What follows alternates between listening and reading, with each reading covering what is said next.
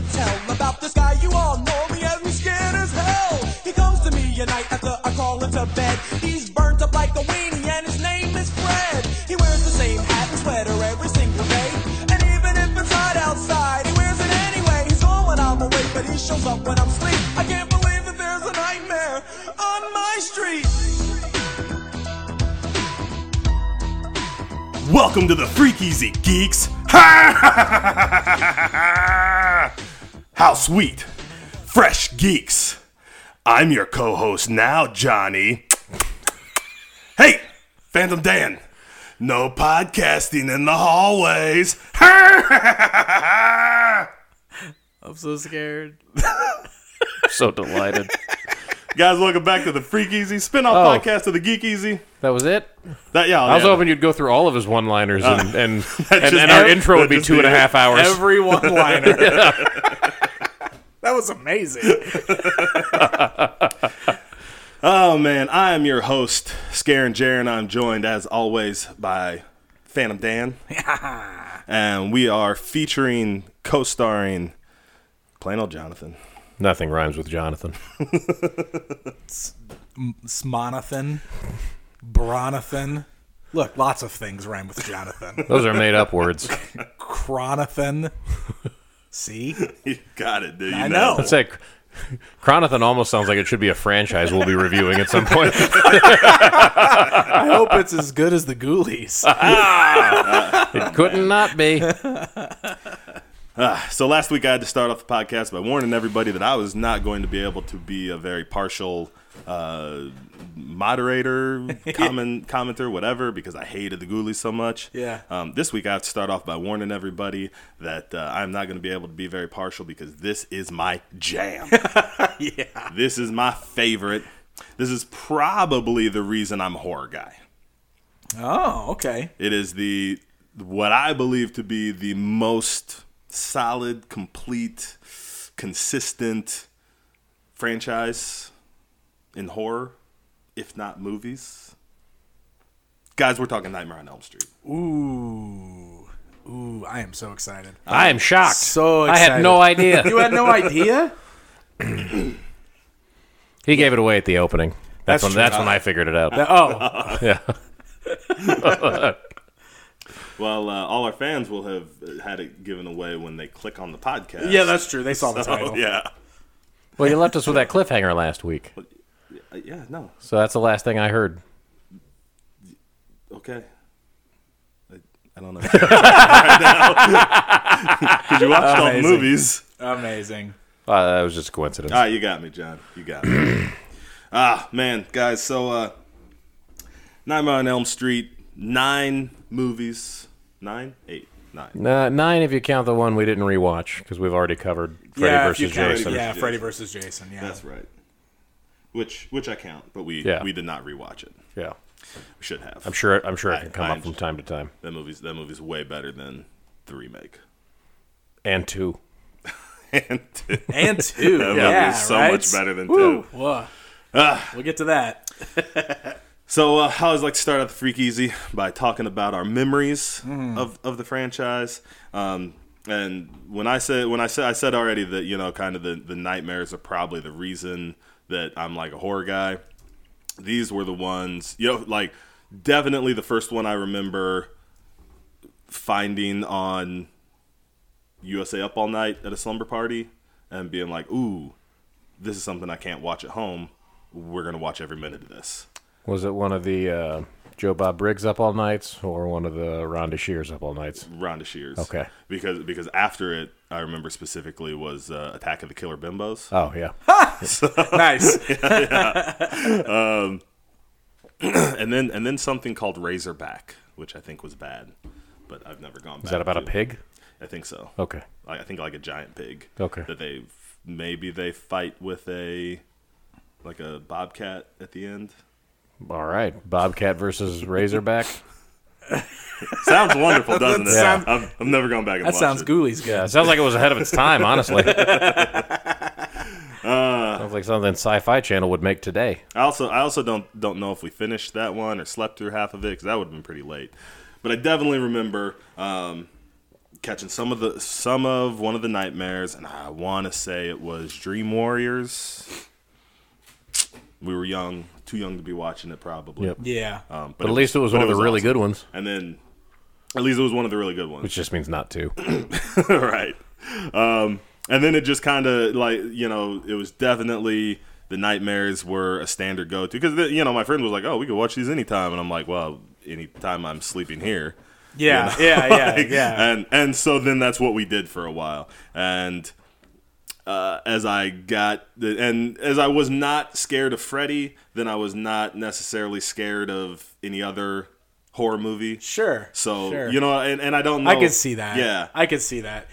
Freddy totally does feel like the intro to the slasher films or intro to the horror films for a kid. Yeah. Especially people of our age who grew up in this era, because like we talked about like the popularity of Jason and stuff when we were going over Friday the 13th, but man, Freddy Krueger was everywhere. Like, it didn't matter how old you were. The fact that you had probably never even seen these movies. Right. Every kid on the playground knew who Freddy Krueger was. Yep. Every kid at Halloween wanted one of those Freddy Krueger gloves with the knives on it. I swear to God, so many kids were running around the neighborhood at Halloween back when like neighborhoods would be full of kids on Halloween, and half of them kids would have that stupid glove on. Right. Seriously, because like everybody Yeah. wanted that thing. I want one now. I mean, right? I know they just look like fun to play with for sure. But that also kind of brings me to my next point. Like, these movies clearly not made for kids, but they clearly knew that kids were into this sort of thing, because we saw Freddy Krueger in the toy aisles even. Like, there wasn't like dedicated action figures, but I specifically remember, and I just had to look them up to find them, but I specifically remember being in the toy aisles and seeing these little like these ball squirters that turns out were called Freddy Spitballs. And they look like those. Freddy Krueger faces, and like they're the kind of toys where you'd fill them with water and then they'd spit water out at you. But like things like that were in the toy aisle being sold to kids. Like, yeah, Freddy Krueger had some wide appeal to everybody back then. So I could totally see that being everybody's intro to the horror movies. Weird when you think of the background of the character. Yeah. And no kidding. Like when you really start to think about that, like, oh yeah, this guy's technically a child molester / child killer, but here's all these kids who love Freddy but the Krueger. Kids love him. Yeah. Oh, interesting. Well, see, I remember him showing up everywhere. You know, like he would host video segments on MTV. He had, he would show up on Up All Night stuff. Sure. Man, you know who was not shy about riding that one claim to fame? Dude. Robert England. No joke, dude. He knew. And more power to him. Yeah, That's awesome. he That's knew. not, but like, that dude knew he had a niche and would go anywhere with it. Well, and that's another thing about Freddy, though, too. We've seen, and we can talk about this. I'm sure this is going to come up, especially when we're talking about the remake. But like, we've talked about in the Jason episode how like Kane Hodder kind of became known as the guy playing Jason, but Jason's a guy behind a mask. Right. He also doesn't really have much of a personality.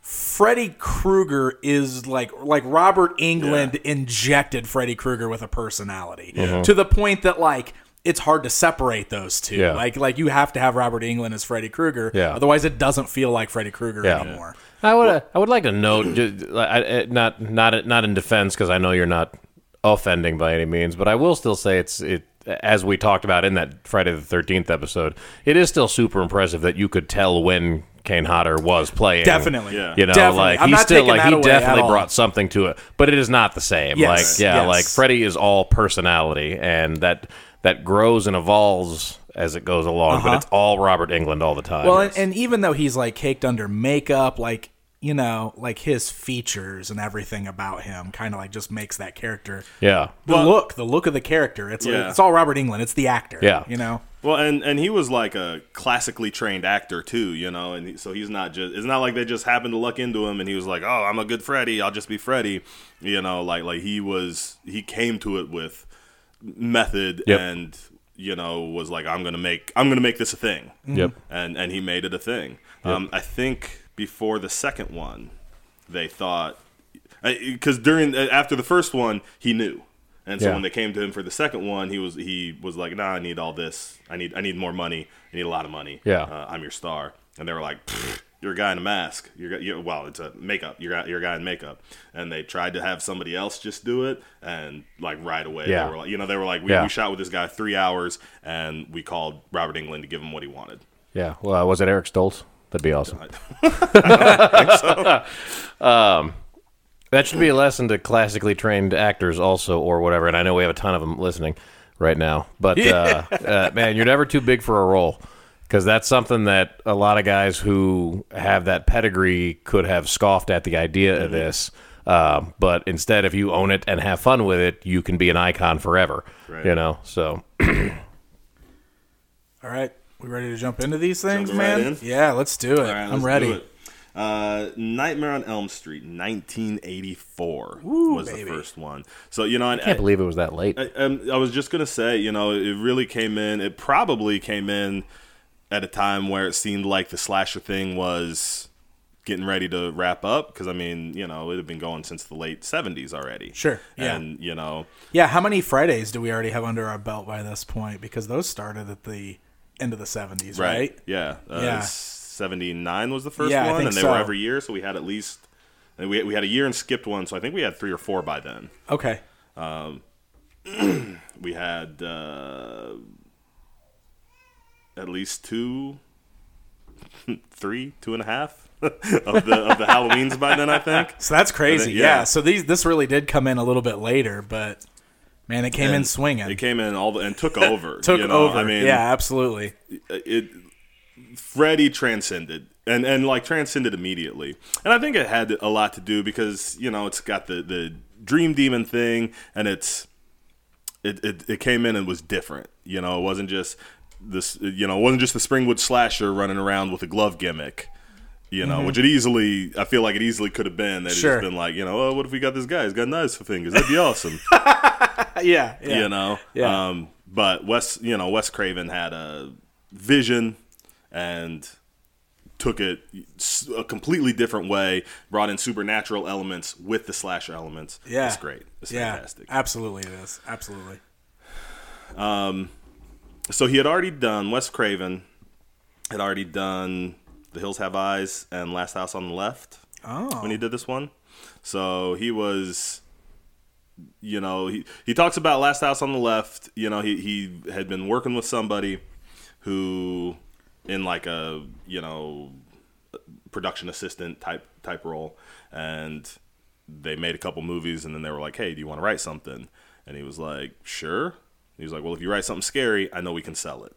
And so he, in like a weekend, wrote Last House on the Left, and then they let him direct it. Oh, wow.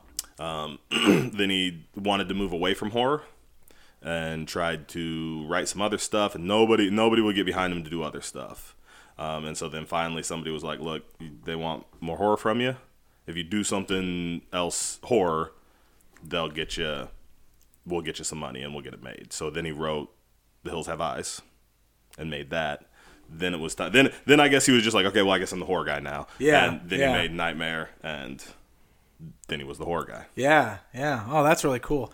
Yeah, and it's different vibes too. Like The Hills Have Eyes is such like a creepier kind of movie than the Nightmares. Well, I guess than the way the Nightmares turned out to be. I guess they didn't start out super goofy, right? But still, like even the first one's got personality and one-liners, and it definitely evolves from there. But it starts at a base. Exactly. And I would say better pacing than any other horror movie. Yeah. Any other horror movie. Oh, we talked about that while we were watching them. Like one of the things, especially after just coming off the Ghoulies, and I don't want to just keep jumping back to that, but like we've been watching all these horror movies for the last few weeks again, and the thing that we kind of noticed right away that you pointed out immediately is that like these movies don't waste any time just getting into it. Like they jump straight into the stuff that you want to see, and then the pacing from there never like slows down. It never gets boring. It never lags. It's like it's just really well paced. I want to hug every one of these movies. Yeah. For not being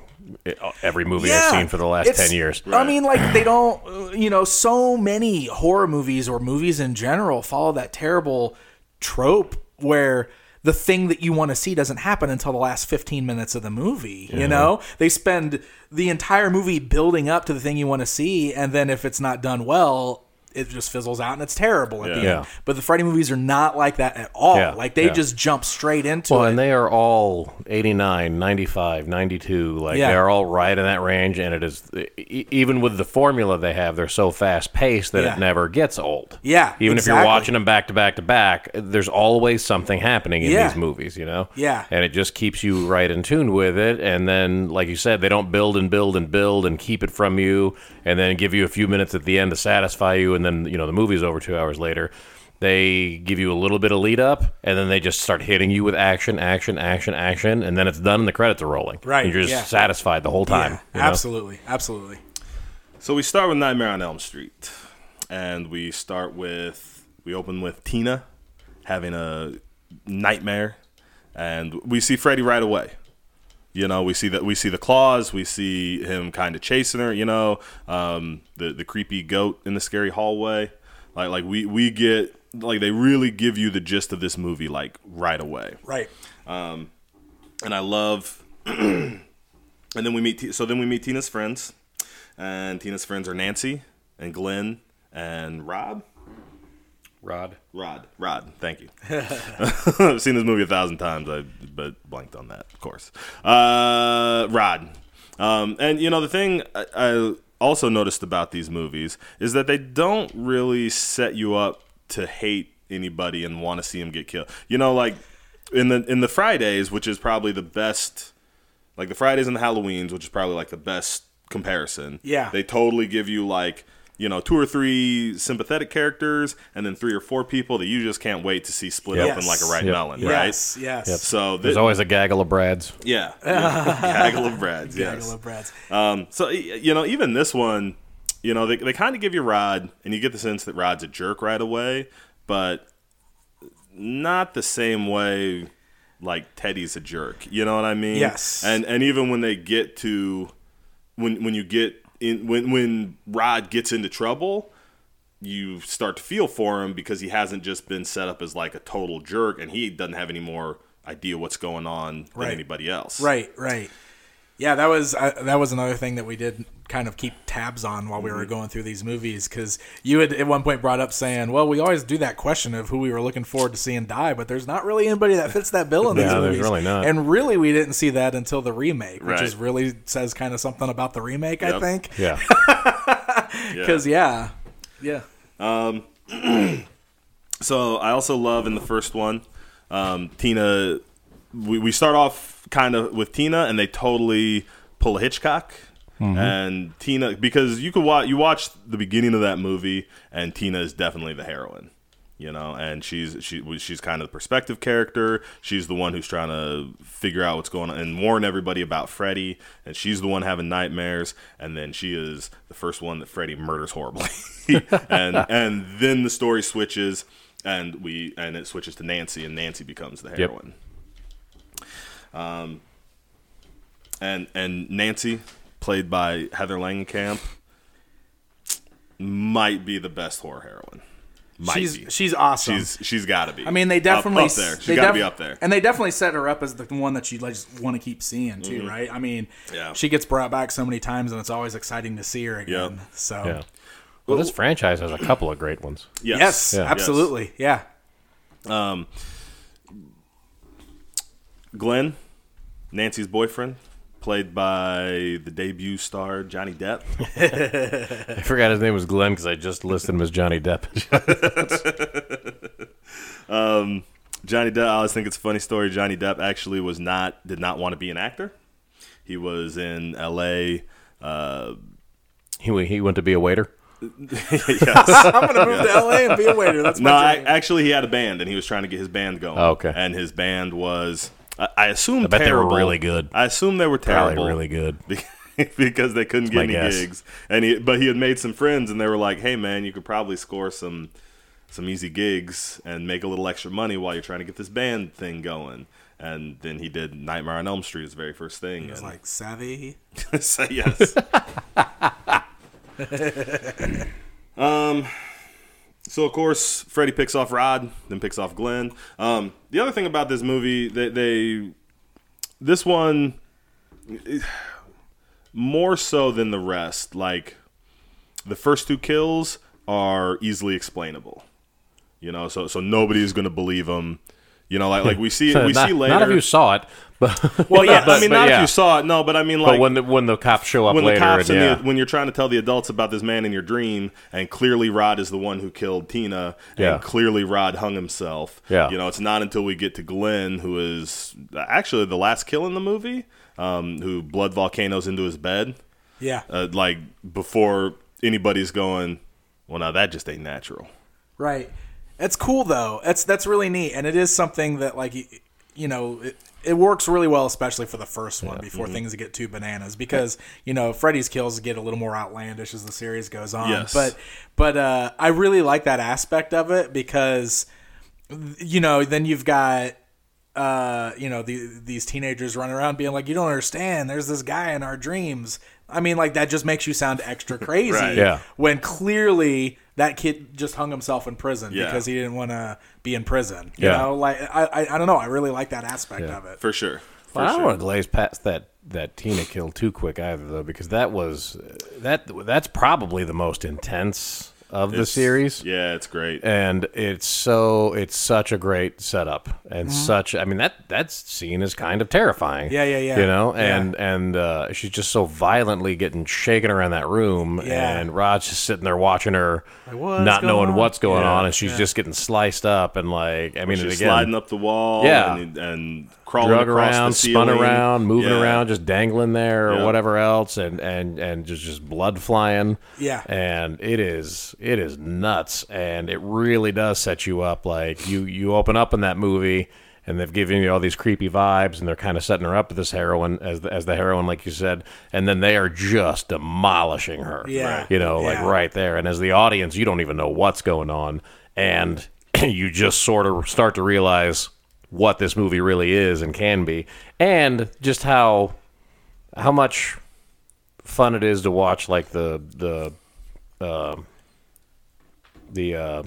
not the special effects, but they're the dream sequences. No, they're not CG. They're practical. The practical practical effects on that. Practical effects. And what a great. And we can talk about it more when we get there. But when they kind of redo this in the remake, and it's garbage. And watching them in close proximity together, you really notice how big of a deal just actually filming the scene can make. Yep. Well, and that that's preceded by a whole great dream sequence, probably one of the best dream sequences, because that's the one where he first comes out and he stretches out he's got the stretchy arms in the alley. Oh, that's right. He does that right away. Yep. I don't know why I didn't remember that was literally like one of the first things Freddy does. Yep. Those big stretchy arms. Yep. He chops his fingers off and lets her just which is one of my favorite Freddy moments, because he chops his 2 fingers off, and then he's just like, you just got this look on his face, like, did you see that? I can't believe it. Tina pulls they're like wrestling at one point. That's where she pulls his face off. Oh, that's right. Yeah. That whole sequence is, man, kicks this whole franchise off. Yep. And does it the right way. Yep. Absolutely. And they don't pull back from the throttle for like 6 more movies. Right. Well, a little bit the second one. A little bit. Well, okay. That's right.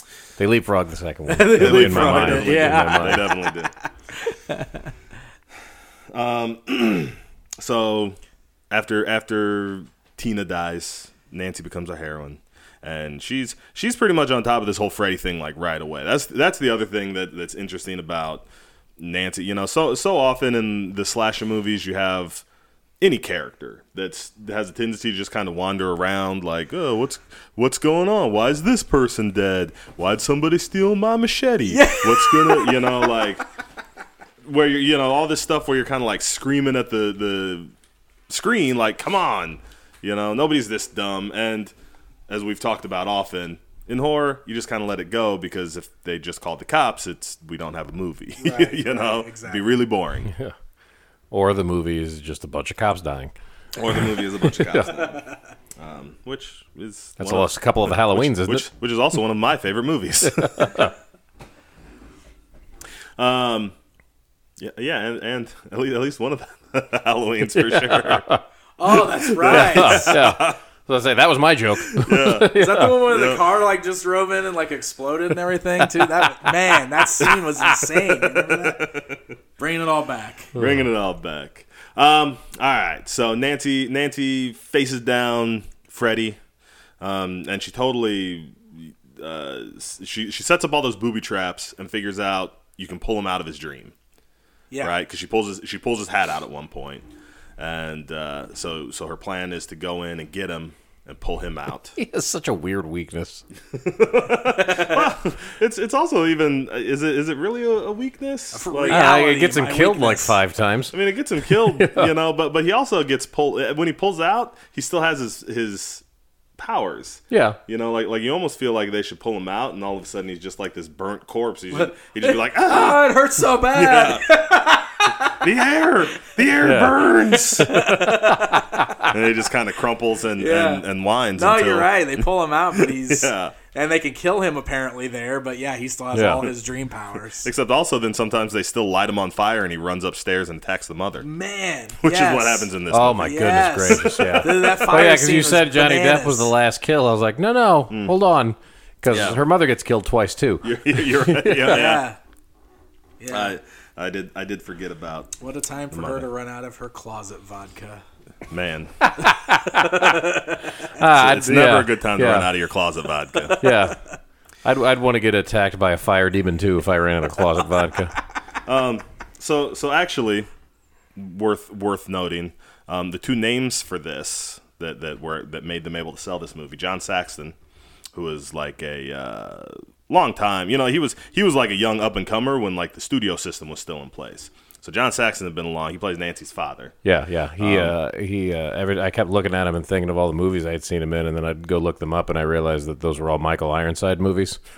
Yeah. But like all of the movies that Michael Ironside wasn't in, like every movie that Michael Ironside wasn't in, John Saxon was in. Yeah. Oh, for sure. He's That's in funny. a bunch of stuff. Yeah. So in one of the documentaries I was watching, he tells one of my favorite stories, because he says, and he was like, they wanted me to do this movie, and it was great. I showed up, and when I was there the first time, because he's like, I worked a few days at the beginning and a few days at the end, and when I got there at the beginning, it was all these young people, working just to be making a movie, and like, hey mom, I'm making a movie, and no, he's like, no judgment, I did that when I was their age too, and then when I came back, and they'd all been working 16-hour days for 3 months, and nobody was in a good mood, and they were all, they were all pissy then, and I'm like, that's awesome. I can see that. That makes perfect sense. Yeah, absolutely, man. And the mother, Nancy's mother, Ronnie Blakely, who is an Academy Award nominated actress, had like the most incredible, was like in a band with and friends with like John Denver, and Probably was in a really that good movie band. Nashville. Do what? Probably a really good band. Really good band. I don't know. Actor bands are always great, right? No, she. I mean, yeah. Well, but she was in the band first. Like she had a really successful band. Oh, it And was a successful band. It was a successful Okay. band, and she was like, she Take had that, John. yeah. I misunderstood. She was like a big, and then she did the movie Nashville and some other movies that she was like nominated for Academy Awards for, and then she went on after Nightmare to do all kinds of social service work and stuff like that. I was super impressed when I looked her up. So if you're interested in that at all, go look her up. Cool. I judged her in this movie because I thought she felt out of place. She just felt like I didn't feel like she was like I read, like the reason I went and looked her up was because in one of the documentaries they were like, oh yeah, Academy nominated, and I was like, really? No way, because she just felt like everybody else was in this horror movie and she came in. She was just so melodramatic, like Totally, a she was. soap opera Like a actress soap in opera every actress, scene. yeah. And I was just like, no way. Who is this lady? So I had to. Yeah. She was pretty incredible, all things considered. So Nancy, in the end, defeats Freddy, turns her back on him, takes away his power, and he disappears until he hasn't. Then he sucks her mom in the door. Because And he's the car. And he's also the car that they drive off. Oh, yeah, he's all her also the friends. car. All her friends are back alive. She gets in the car and drives off. Yep. But he's her the mom car. hadn't been fire tackled anymore. yeah. And then and then all hell breaks loose again. She was going to stop drinking closet vodka. Or any So- vodka, She wasn't. presumably. Oh, when that was the other thing I wanted to bring up too. Is like there's that total like Home Alone sequence Oh, yeah, when yeah. she sets up all the booby traps and Yeah. stuff Yeah. like that. Like Yeah. it just played like For sure. It made me look at Home Alone in a whole new light because Yeah. I've seen Nightmare on Elm Street before, but not often, and Yeah. it had been a long time, so I totally wasn't expecting that at all. And then as I was going through, I was like, man. Like I think John Hughes might have just watched this and went, "What if it was like an 8-year-old kid instead, and maybe we'll make $1 trillion." Not a dream demon? Yeah, Not a dream demon. Criminals, the wet bandits. Got it. Write it. Okay, so that ending there. He fell over that railing onto the stairs, and you could totally see the mattress he Yeah. landed on. Oh yeah. Hilarious. Well, just like when he gets set on fire and he doesn't look like Robert Englund on fire. he looks like he's got one of the Ninja Turtle suits. Dude, from the yeah, anime. he's like so fat, Yeah. and Yeah. But that scene's insane Yeah. because, like, that's all like got to be like one take because that dude like he gets set on fire, he like runs through the basement, runs up the stairs, gets knocked down the stairs, runs back up the stairs, all while he's on fire. Right. That's insane. It was like kudos to that guy for like doing that stunt because that had to be a long time to be on fire. for sure. It was the longest burn to date when he did it. Wow. And I think I read somewhere that it's like it still stands. I don't think anybody's done longer. That's insane. Yeah. That's insane. Yeah. Yeah, that scene's cool. I also love when she's running through the house and she's breaking all the windows and screaming for her dad, and that random cop's just sitting across the street like, "Hey, what's going on over there? What's she doing?" Right, so she calls her dad, and Yeah. she's like, "Hey, I'm gonna go get this guy, and when I got him, you need to come arrest him." And he's like, "Sure, baby, whatever, get some sleep." And then he's like, then he turns to that cop and he's like, "Hey, go watch my house and tell me if you see anything weird." And that dude's like what? And he's Yeah. like, "Anything." Yeah. He's like, "Okay, Yeah. I got Yeah. it." And then she's like, breaks out the Yeah, window, and she- she's yeah. like, "Get my dad!" She's smashing He's just windows like- and screaming. Yeah. He's like, "I don't know if that's weird enough yet. Yeah. Seems pretty normal so far." Yeah, she smashes like 3 of them before he's like, "Oh, maybe I Yeah. ought I'm to." gonna go get her dad. Yeah. Oh man. Let him know something kind of weird's going on. See if this qualifies. So, do we want to speculate on that ending at all? Like, I know that's just thinking about it probably too much for a horror movie. No, I think that's But they the do- fun of having that ending. Yeah, exactly, right? So, like, she beats him. Right. You know, she's not afraid of you. I'm not afraid of you anymore, and that's how I'm gonna win. And then he disappears or whatever. But then we get the ending. We're like, oh, all her friends are alive. Oh, maybe it was just a dream the whole time. Everybody's good. But then the car turns into the Freddy Mobile, and they speed off real fast with him laughing, and that's where the movie ends. So. And his mom snatches his mom. through Oh, that and then window. he snatches her and pulls her through the window, which is Yeah. hilarious. Yes. I love that. Best effect in the movie. So, what's going on here? Like, is it like was the whole "I'm not afraid of you anymore" a trick? He tricked her. He set her up. This was all still part of the dream, and then he got her. Is that what we're supposed to think? Because obviously Nancy comes back, but Yeah. like maybe they didn't know that at the time. Obviously, because this is the first movie. Well, I thought later on in retrospect, I thought everything probably happened the way it did the first time, and then her waking up and everybody being alive was like a dream. Yes. More. Yes. And so she dreamed everybody being alive, and then she dreamed being attacked again, and her mother being sucked through the window. But like that part was a dream. Just a Really, the dream. movie ended. Really, the when movie he ended when he disappeared. when And I thought, didn't they even reference her mom being burned like in a later movie or something? I think so. So that led credence to that. Right. Okay, gotcha. But not, who knows? Yeah. So my theory is that Freddy can still terrorize her. So, like, she turns around and takes away his power, so he can't kill her. But he can still try to make her afraid. But if she's not afraid, she can pull that trick every time, and he just can't kill her. So he can haunt her dreams all he wants, but he can't actually. So she wins the day. Well, that's she gonna be gets like away hell from for him. Freddy. But kind of her too, right? Because that means she probably spends the next however many years still dreaming about Freddy and him not winning. But like, man, that's still got to suck dreaming about Freddy all the time, right? So, yes, but that's why when she comes back in 3, not to jump too far ahead, she's taking Hypnosil, which Hypnosil is the drug that makes you not dream. Oh, hey, okay. There we go. if we need to skip 2 and just go right to 3, No, we have to talk about 2. probably do that if we wanted to. We're the Dream Warriors. I'm Hey, setting it when up. I'm Freddie, running into it. Hey, dude, I'm not straight up skipping when to- I'm gonna make you guys talk. I had to talk about 4 Goonies movies. when We're talking about had Revenge to. of Freddy. None of us Freddy's forced you into Revenge. that except for Dan. John, you made me watch the 4th one twice. I did not make you. You requested that.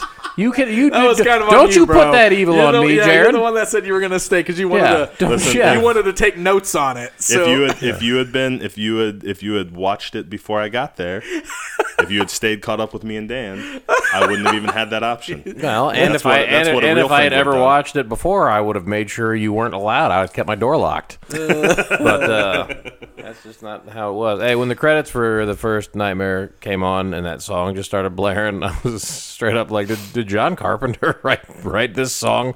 And because you guys have seen John Carpenter movies when he does like the Big Trouble in Little China song at the end and stuff like that. That's all I could think of when that song started playing. That I actually went and checked to see, because I was like, I could picture him just rolling in and doing this real, what was real the song quick, at the but end of the first Nightmare? I don't even remember. I don't remember what it was called or whatever, but I it don't just know. sounded super campy Well, the music in all of these is so good. Yeah. Yeah. Like, seriously.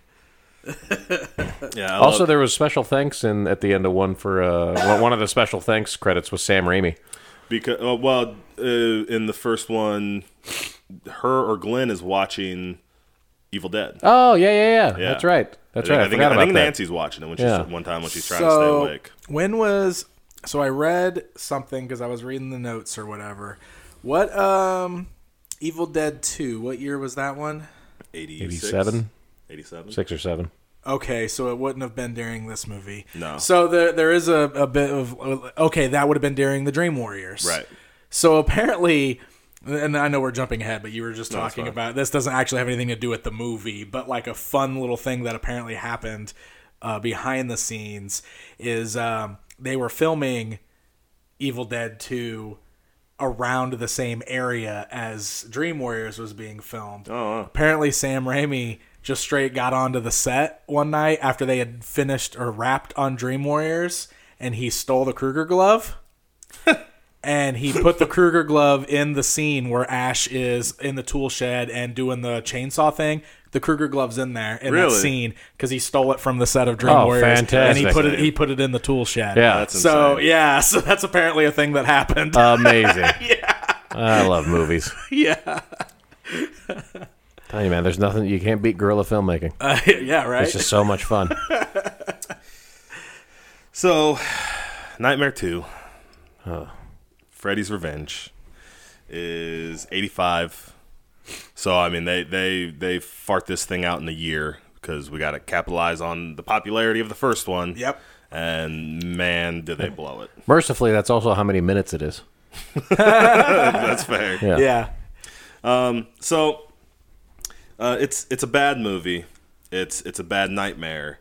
It's not entertaining. Nightmare on Elm Street 2 is the Ghoulies 1 of Nightmare on Elm Street movies. Man. Yeah, because it's a little more boring than the others for sure. And doesn't it also like? Because I remember immediately being like, "Wow, they just kind of decided to totally throw rules out the window for this one, and Yes. they're just doing Yeah. whatever they want." Yep. And because I remember questioning that, going, "Well, that's definitely not how the rest of the franchise is. What the heck happened with Yeah. 2?" So right. yeah. It's also the Highlander 2 of Nightmare on Elm Street movies. So there is the so in this one they sort of set the not a precedent, almost kind of a rule that the possibility, I guess, because what they kind of do is it seems like usually when the main kid Jesse, right? Yeah, Jesse, when he is dreaming, Freddy can affect the real world and murder people. And Yeah. sometimes he does it by possessing Jesse. yes, And, yes. and sometimes he does it. Well, it's like which, there's just not a lot of separation between dream world and real world. Yes. It's like Freddy plays more like a wizard than a monster, but he's bad at being both in this yes. movie. For sure. And it's For just sure. lame. Yeah.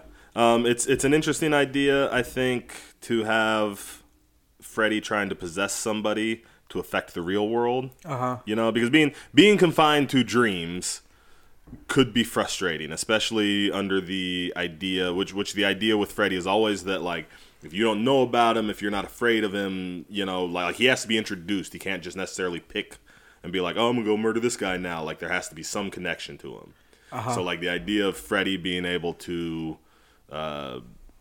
wanting to possess somebody to go kill in the real world feels like a thing. Yeah. Man, they did it really bad. Yeah. Yeah. The kid, I don't want to say, I don't need to disrespect Mark Patton. He's not good in this. As the actor. Robert Englund is back as Freddy, and even he is kind of doing his best with what they gave him. Yeah. But you still almost feel like he's still figuring it out. You know, he's figuring out that transition from like, oh, I'm going to do this scary character to like, okay, now I have to play this pop icon Freddy, you know? Yeah. And it's not good. Yeah, I don't know. Because they're doing the possession thing. So, like, Jesse, the main character, there's a lot of scenes where, like, they're doing that, oh, was it actually him that did the kill? Or, like, sometimes he'd be wearing the glove or whatever. And I don't know. This is kind of that thing, too, where it reminds me of Final Friday.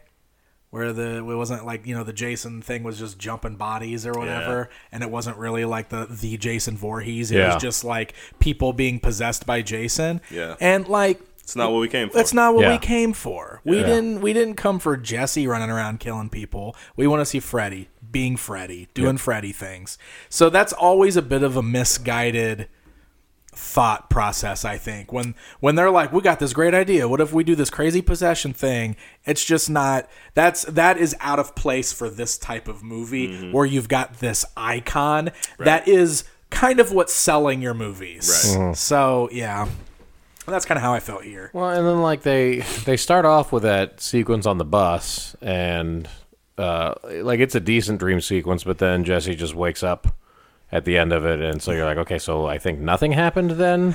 Yeah. And then it's like, I mean, this movie's seriously 85 minutes, and I feel like it's, like 40 before there's another kill? Yeah. Or something like that. Yeah. And it definitely breaks the pacing thing we were talking about that all the other ones are so good at. Yeah, exactly.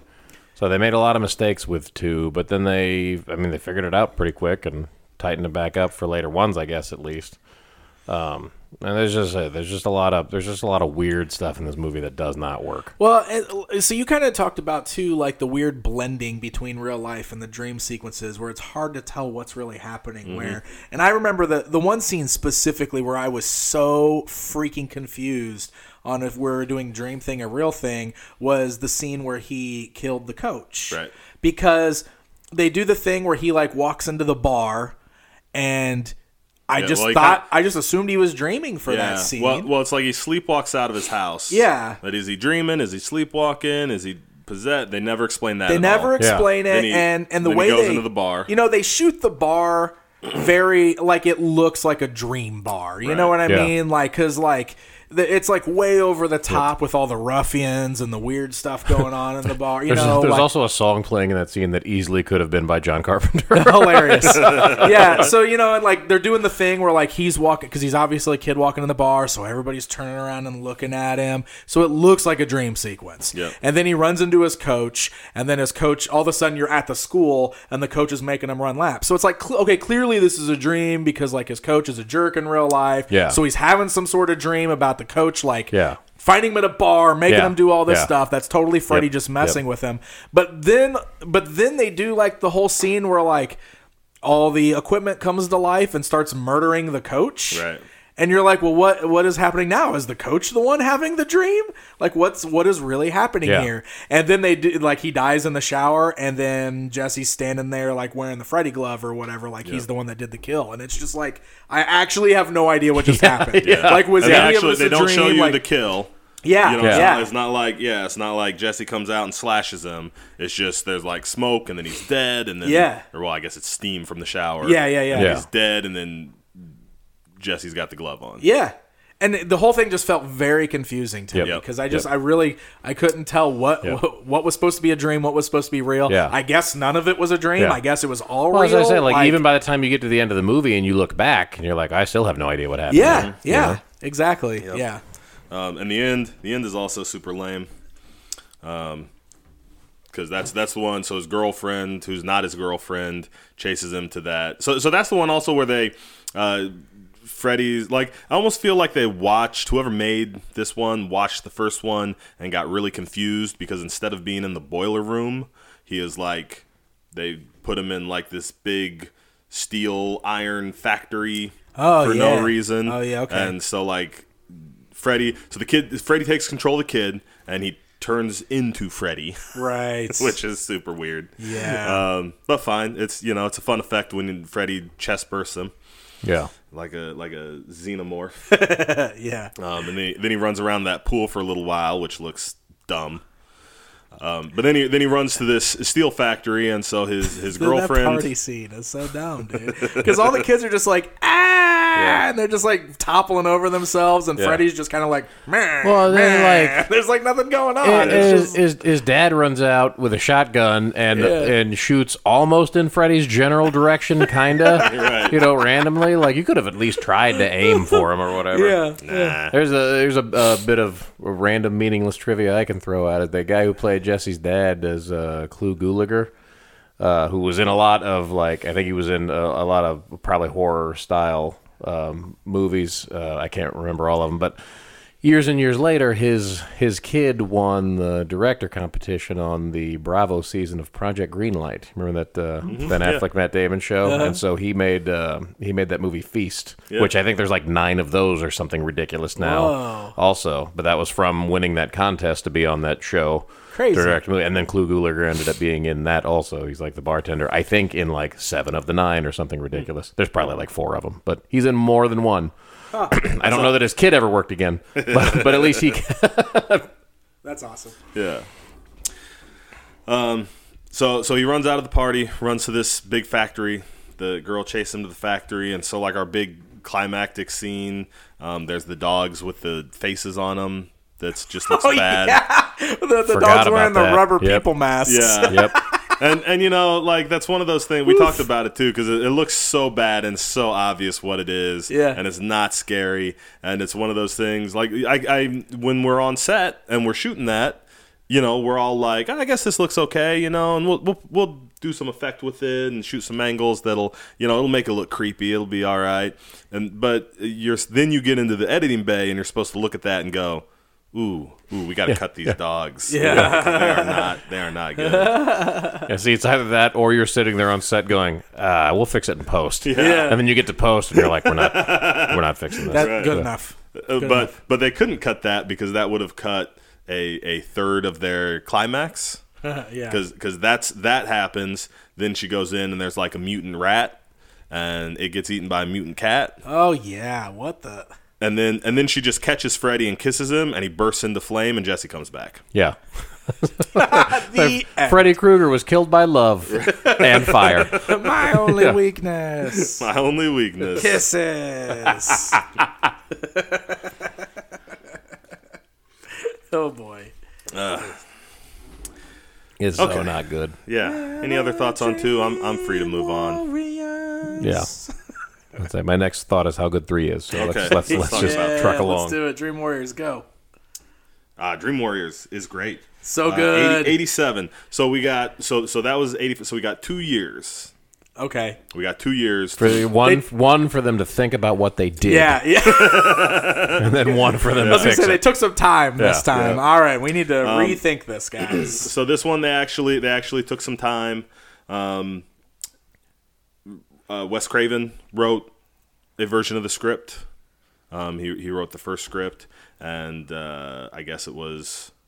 It seems like it had an influence on the final script, but I think his imagination. It seemed like his imagination ran away with him because all they kept saying is that he wrote this script that we just could. It was unshootable. We just couldn't do it. So I don't know what that. They never explained quite what that meant. So I had read something that the thing that Wes Craven wanted to do for 3 was a plot where Freddy came into the real world and started messing with the cast. And the studio said, no, don't do that. And then he eventually did that with New Nightmare. Yeah. So I had read something that's what he wanted to do for 3, but I don't know. Yeah. They talk about the idea. The Dream Warriors was his idea. He talked about having a thing where the Dream Warriors were coming in alone. And there's this real weird...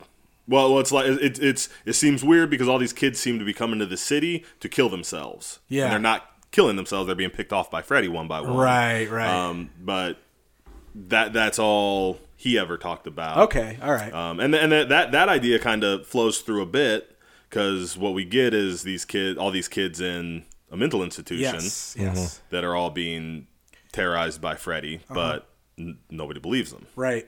Yeah. Which is a great concept. That kind of shows up a little bit in 6 also, but we can talk about that when we get there.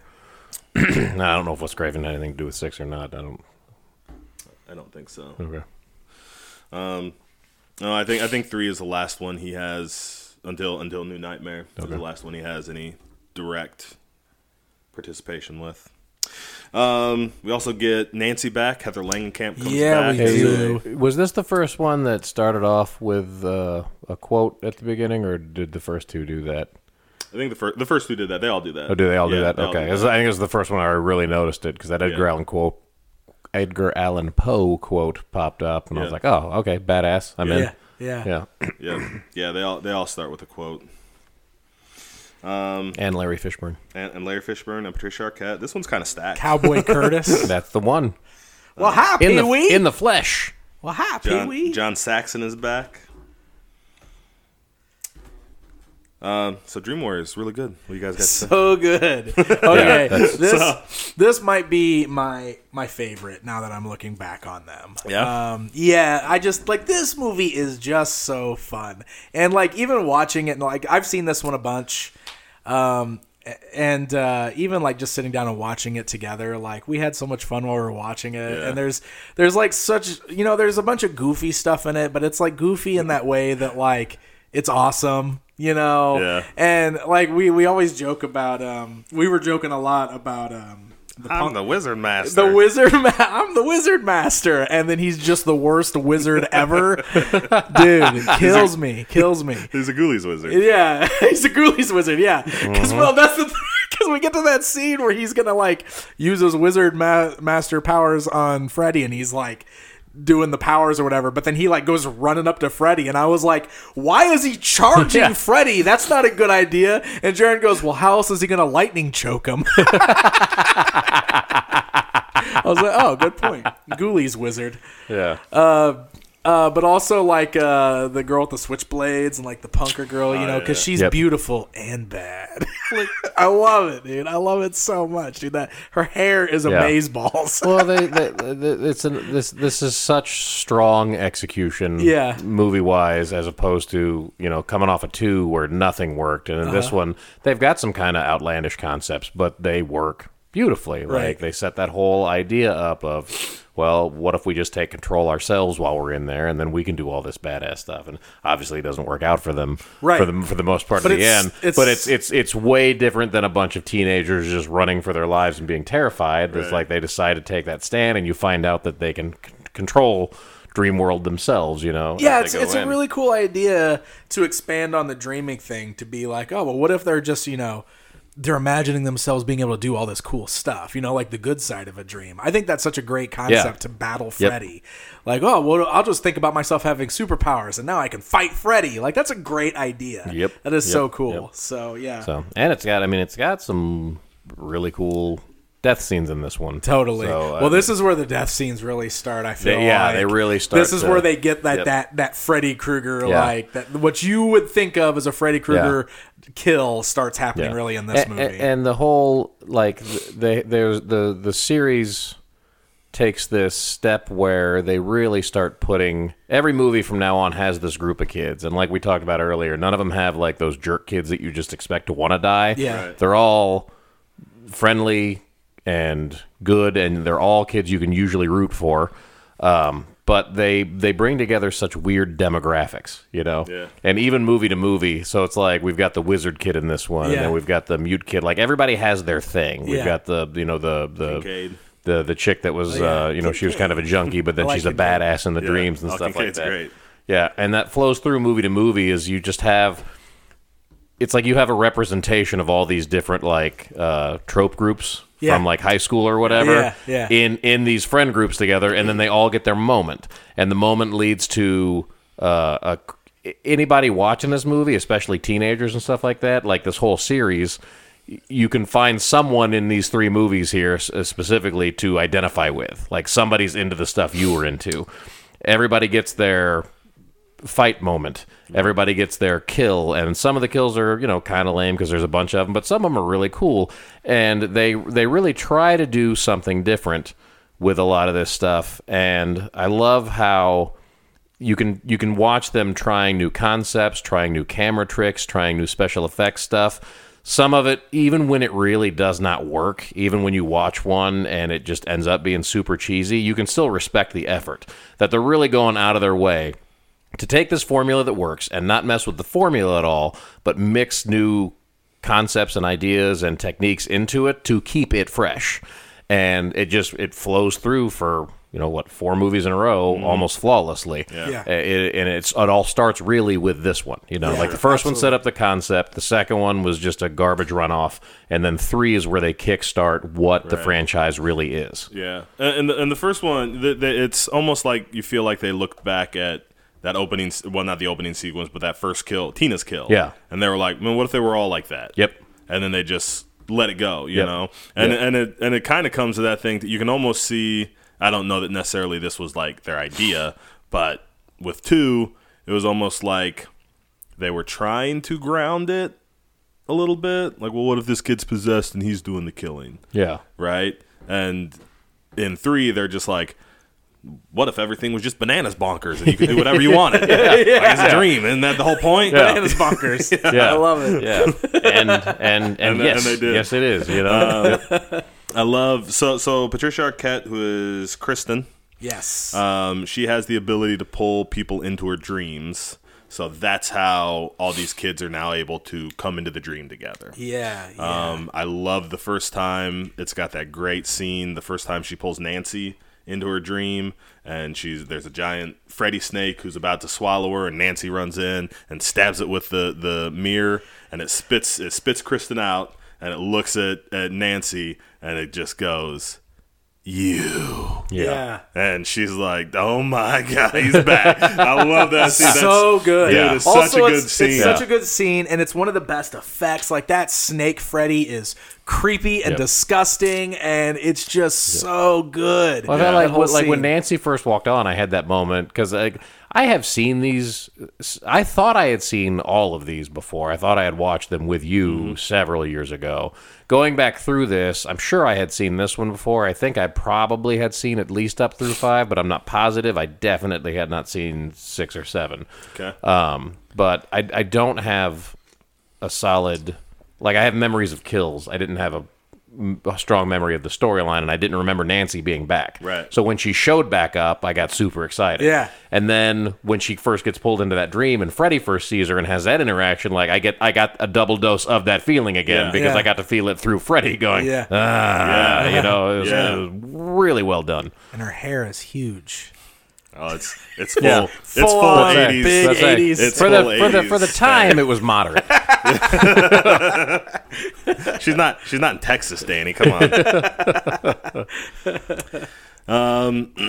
So Freddy starts picking off these poor kids. Yep. That first kid when he gets blood marionetted. That was gonna. I was gonna. That bring was that up. awesome. That is Yeah. one of the best kills, Yeah, man. yeah. That It was is- great For sure. Oh man. His tendons are up out of his arm. Yeah, Yeah. they rip his tendons. Walk him down the hall. Well, I love like when that man. one kid sees him through the window and starts like screaming at him, and then tells his friend to go get help, but like his friend's like the mute kid. Yeah. So he's like sending the mute kid to go get help, and Yeah. so the mute kid's just running around like waving his arms and pointing, and like trying to get people's attention, and everybody's like, "What?" Yeah, You know? yeah. Well, I also love that because this also has the primetime kill. Welcome to Primetime Kill. Yeah. where he smashes that girl's head into the. Yeah, that was like the second good. one. And That was one of those that was really simple but super yes, cool. Super cool. Yeah. I also love making the joke all the time because like. Some of these, when he marionettes the kid, it looks like the kid sleepwalked up and killed himself, Yep. right? Yep. And when can't- he you TVs can't explain- that kid, it looks yeah. like she catapulted Yeah, herself you can't- 3 feet into that the air. girl did not kill Dove in herself head by first. diving into the TV. So, But Dude, I what, love- but I what love- if she did? That's a great effect but too. what though. if she did? Freddy head- Must have caught herself by surprise. I love how the Freddy head pops out of the top of the TV. You Uh-huh. got like that silver Freddy head, and then you got the big robot arms. Oh, it's so good, Dude, It's so good. and all practical effects, man. It means so much. It really does. There's so much more fun to look at, even when they're not good, right?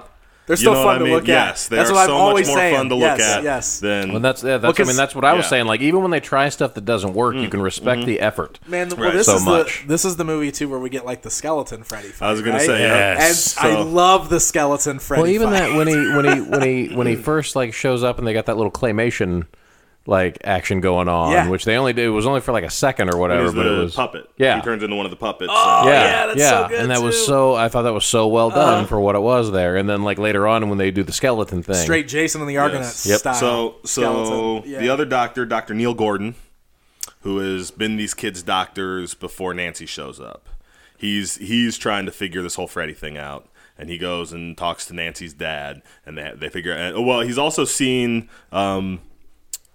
Mother Mary. What's her name? Oh, that's right. This is the one where they it's Freddy's mom. introduce- Yeah, it's Freddy's mom. It's Amanda Kruger. Yes. But they're calling her Muddy Mother Mary. Muddy Mother Mary. I think they call her Mother Mary Francis. Okay. And so he doesn't figure out it's her, but she keeps telling him he's got to be buried. He's got to be laid to rest. He must be laid to rest in consecrated ground. Yeah, So yeah. finally he goes and gets him and John Saxon, who's back. Yay. Yeah. Everybody's back. Yeah. They go and they had hid the body. All the parents had hid the body. I guess we didn't even talk about that. That the parents had killed Freddy. So we we really never got into the mythos when we were talking about one. Right. We jump past that. The mythos being, and I assume everybody knows the Freddy mythos, that the parents of Elm Street, Freddy Krueger was a child murderer. He got off on a technicality. When they caught him, they had to release him on a technicality. So all the parents on Elm Street hunted him down and burned him to death. Right. And I want to make this distinction too, because we noticed this while we were watching them. Mm-hmm. They don't really refer to him as a child molester. Right. He's Yeah. a child killer. Yeah. He was the Springwood slasher. Yeah. Now there was like a scene where they showed a newspaper and it said like child molester burned alive in his house. So like that was like there, Right. but they always focused on him being more of a serial killer of Yeah. kids and not a molester. Yeah, of yeah. kids. I think I we'll- noticed that really, Yeah. like that was really a thing throughout these. Yeah, and I'm assuming we'll get into that deeper when we get Yes, into the. I just the- wanted to the bring that up remake, but now yeah, before we get into. Yeah, I'll to save the rest for later. Then. Yeah. But I think that's always in these early ones, in the earlier ones specifically. I always love that kind of extra added layer because while all these parents are kind of, oh, you're crazy kid, oh, come back down to earth. Like all these parents one time hunted a man down and murdered him. Yeah. Yeah. I just like that. Well, extra, and all these kids are randomly talking about the guy they chased down and Yes. burned and murdered. You know? Yeah. Yes. Yeah, so that was what he originally was just coming after the kids of the parents, Yeah. right? Right. But then with these other movies, it just kind of expanded into Yeah, other kids, so. Well, and that's one of the things that they did in 2 and sometimes gets pointed to in the second one when he's at that pool scene. There's the one moment where he said, "You're all my children now," and that's him expanding his influence to Interesting, any yeah. of the kids. because now not they've all just- seen yeah. him, and now Right. they all know he's there. Well, and he so also now he also got all the kids except for Nancy. Right. In the first one. Right. You know. Yeah. So I guess when you ascend to the realm of Dream Demon, you get your revenge, and then you got to go to work. yeah. Then you got to go to work. Gotta make the sale. A always BBC killing.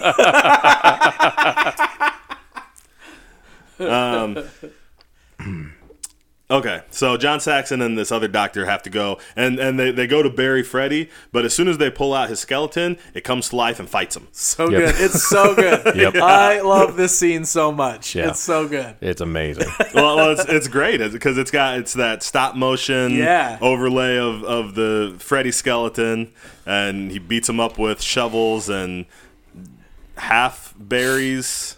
So and also he can't. So he can't inhabit that and the dream realm because he's in the act of killing the kids. Right. He leaves the dream and he leaves to bring the skeleton to Right. life to try to stop them from doing what they're doing. Yep. Yeah. Which is another thing like I really love about this franchise, and I couldn't sit here and write down what the rules are because they are confusing, but it does seem to always play by rules, like it never completely throws itself out the window except for pretty much in 2. They flex a little bit. Yeah, but, for sure, but there's at least a structure there, but it's not like some of these movies, it's like there's such they never bother to explain or go back or do anything. They just completely will randomly change them series to series or movie installment to installment. Mm-hmm. This one always has sort of a framework, and they'll alter it and they'll bend it, but it's always there's always a structure to it. Yep.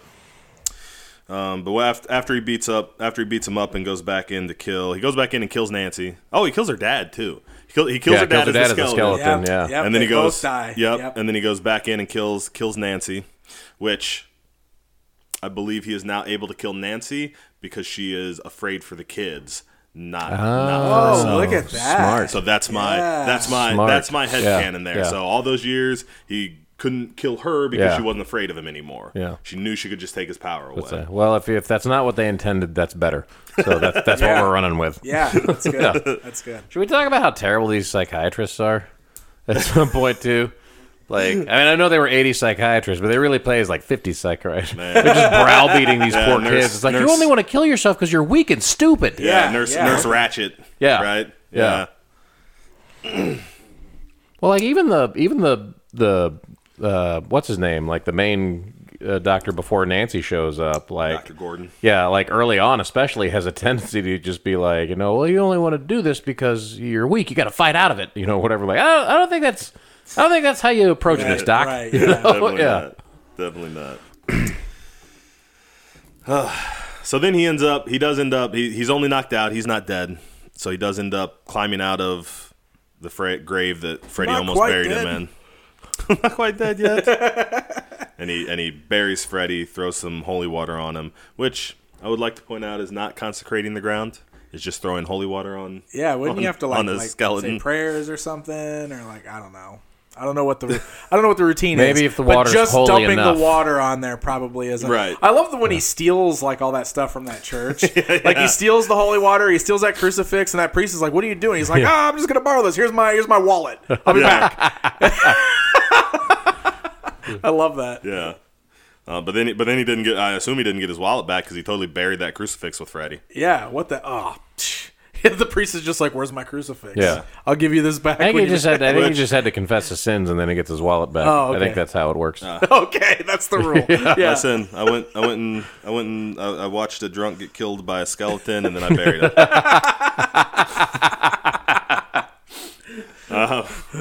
So I do have to. If I have one complaint about this movie.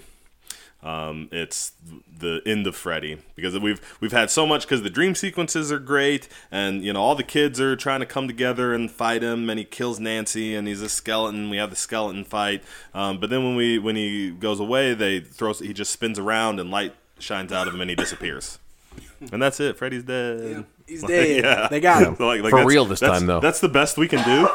Like he's just gonna spin around and light's gonna come out of him and then we're done. Yeah. All right, fine. The spinning is his only weakness. Got to leave it open. The spinning is my only weakness. So we can look at it and go, he's definitely not dead. He's coming back. Oh, I thought this was it. You thought it was it? Yeah, I thought they had him this time. Oh man. I enjoy the way they leave these not. I don't know. I feel like they don't go for like the real cliffhanger like they did in the first two. They go real heavy on the cliffhanger. Like in this one, Patricia Arquette had been building like a toothpick model of Nancy's house. Yeah. And at the end, we just see a light come on in the window. Yeah. And then it plays Dream Warriors, which is the greatest movie theme of all time. But you know, like it's not like Freddy's hand comes out of the, you know what I mean? It doesn't come bursting up out of the bong. Yeah, the ground or anything. it just is Skeleton hand. This movie's so good. I think, you know, this really saved the franchise. It made it fun. I think this is the one too, where Freddy became fun. You know, I mean, he definitely wasn't fun in 2. you know? Right. And the first one, they were still trying to make him kind of scary and threatening. Yes. And in this one definitely set the formula for the Freddy movie that you know. Yep. That's this movie right here starts it off. This movie also kind of kicks off a mini trilogy within the movies. Yep. Yeah. Which I like. Yep. I like. Yeah. So. I can't wait till we're done with like the first 6 or 7, so we can just talk about the general structure of the franchise. Yeah. It is amazing. Yeah. Well, let's move to 4. Move to 4. Let's do it. So we open 4 with Kristen is back, although she's played by a different actor. Yes. She's played by your friend Tuesday Night, right? That's right. Tuesday Night. Which I was totally into because I'm in a movie with Tuesday Night. I didn't actually meet Tuesday Night, but I'm in a movie with Tuesday Night.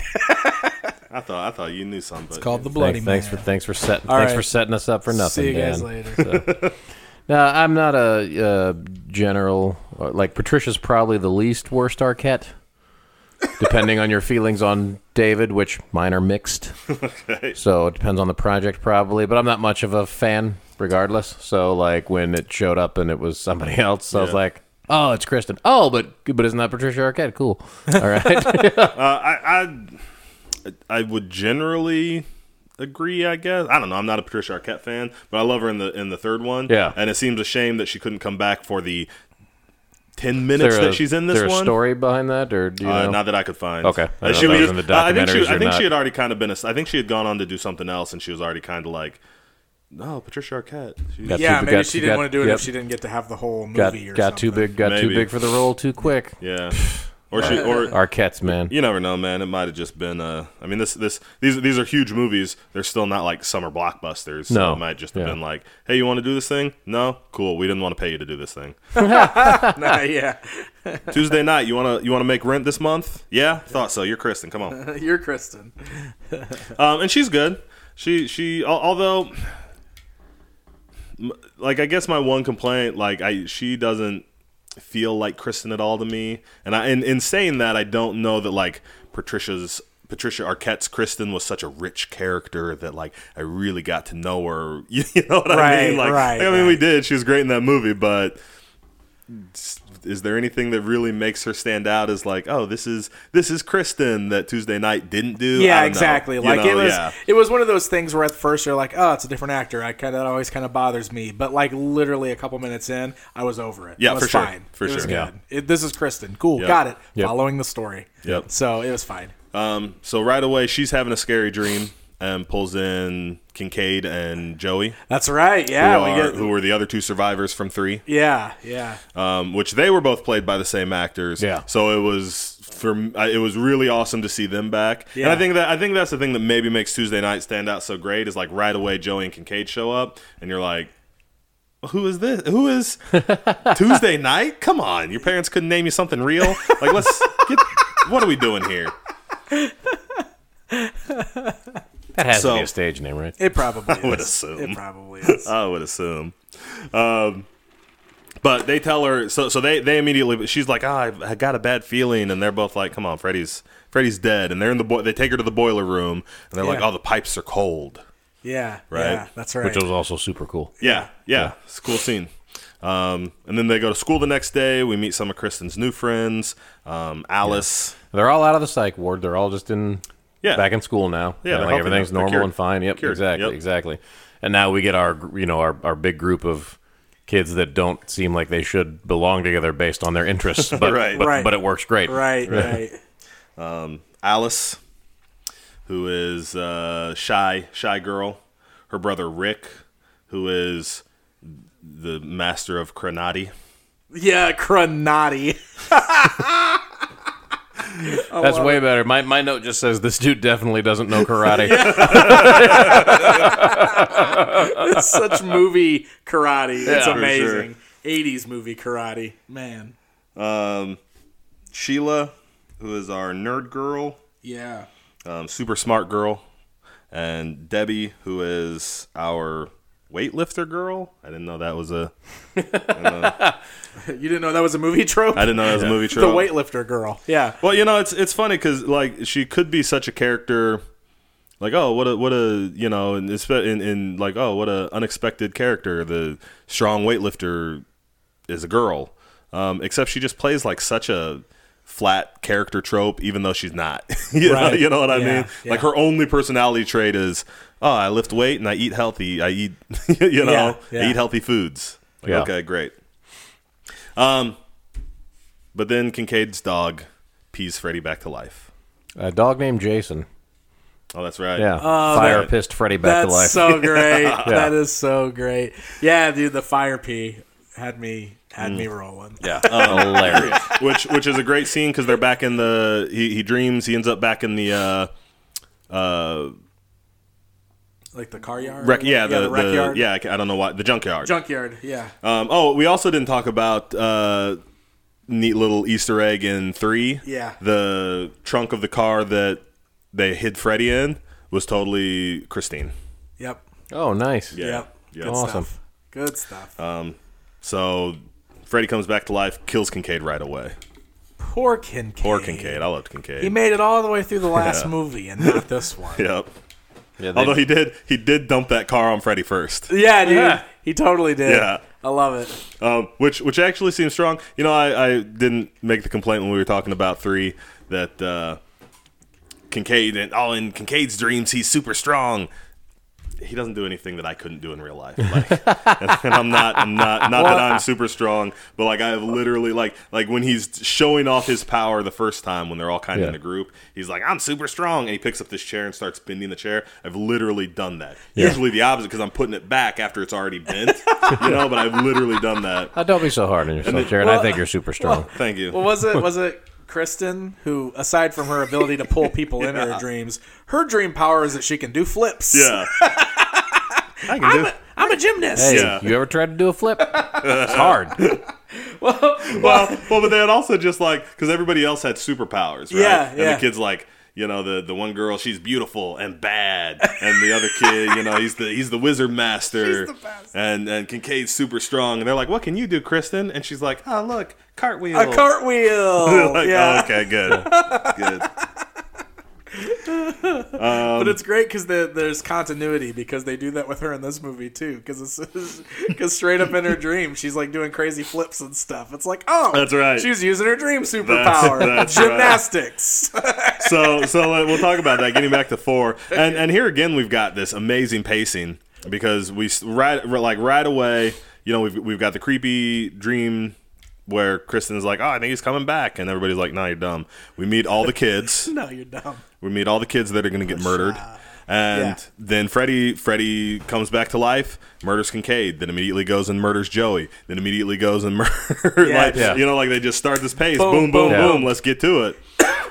So he murders Joey, sucks him inside the waterbed, which is one of my That's a great kill. It's a great kill. His mom comes in.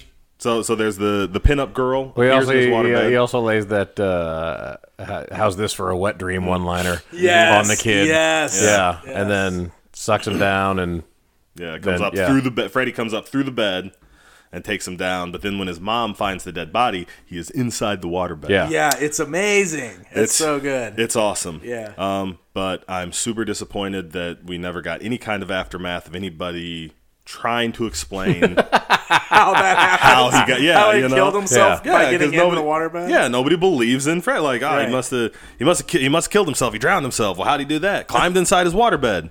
What? But how did he do that? I really like to. He must have fell in the hole and got caught. Well, they do the kill with the smart girl too. Oh yeah, and the which is pretty intense. Want to suck face. Yeah, And like he just like that one's very cartoony.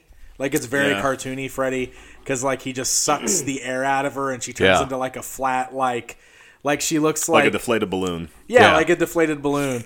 Like she looks like Christopher Lloyd from Roger Rabbit. Oh yeah. Yep. Remember me, Eddie? Yep. But like when they cut back to her in the classroom, it's like she's just having an asthma attack. Yes. Yeah. And so everybody basically just thinks she died of her asthma. So that's pretty intense too. Well, so that's after. Yeah. Because Alice has to watch that happen. Yeah. Because that's after Kristen pulls Alice when Freddy's murdering Kristen. She pulls Judge Doom. Sorry, I just remembered his name. Oh, sorry. Christopher Lloyd. Yeah. Judge Doom. Yeah, Judge Doom. Okay. I think that came out the year before this. I think that was 87. Oh. So this is a rare instance of Nightmare on Elm Street not setting that trend. Okay. So Kristen pulls Alice into her dream, and right before Freddy kills her, Kristen gives Alice her power. That's right. Yep. Take my power, she yells. Well, there's also that because Kristen gets dosed with all those sleeping pills, and they've got that. And wasn't that was? Oh yeah, her mom. Yeah, her mom doses. Yeah, her mom doses her to put her to sleep. And she's just like trying to fight that off and kind of wandering. And that was a really cool. That was a really well shot scene of her trying to fight back against that, like trying to get everything set up. And she was looking for under the bed coffee pot from the last movie. I love that scene, and I forgot about that because there's that scene where like her mom comes in and like takes her coffee pot away and storms out of the room, and then she just slides another coffee pot out from under the bed. I was like, oh, hidden coffee pot. Oldest trick in the book.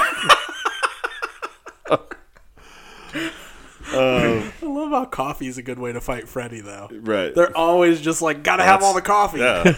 Well, this was before Red Bull, bro. Oh, okay, gotcha. So now Alice, and so this here again we get in this one it's really the rule where Freddy uses Alice to pull everyone he kills because he keeps coming to her. When he shows up in her dream, he's like, bring me somebody else. Yeah. You know, and she accidentally brings somebody else because she doesn't figure out how anything of this is happening. Yeah. And this is a great one too. This has great kills. This has the bug kill, which is Awesome.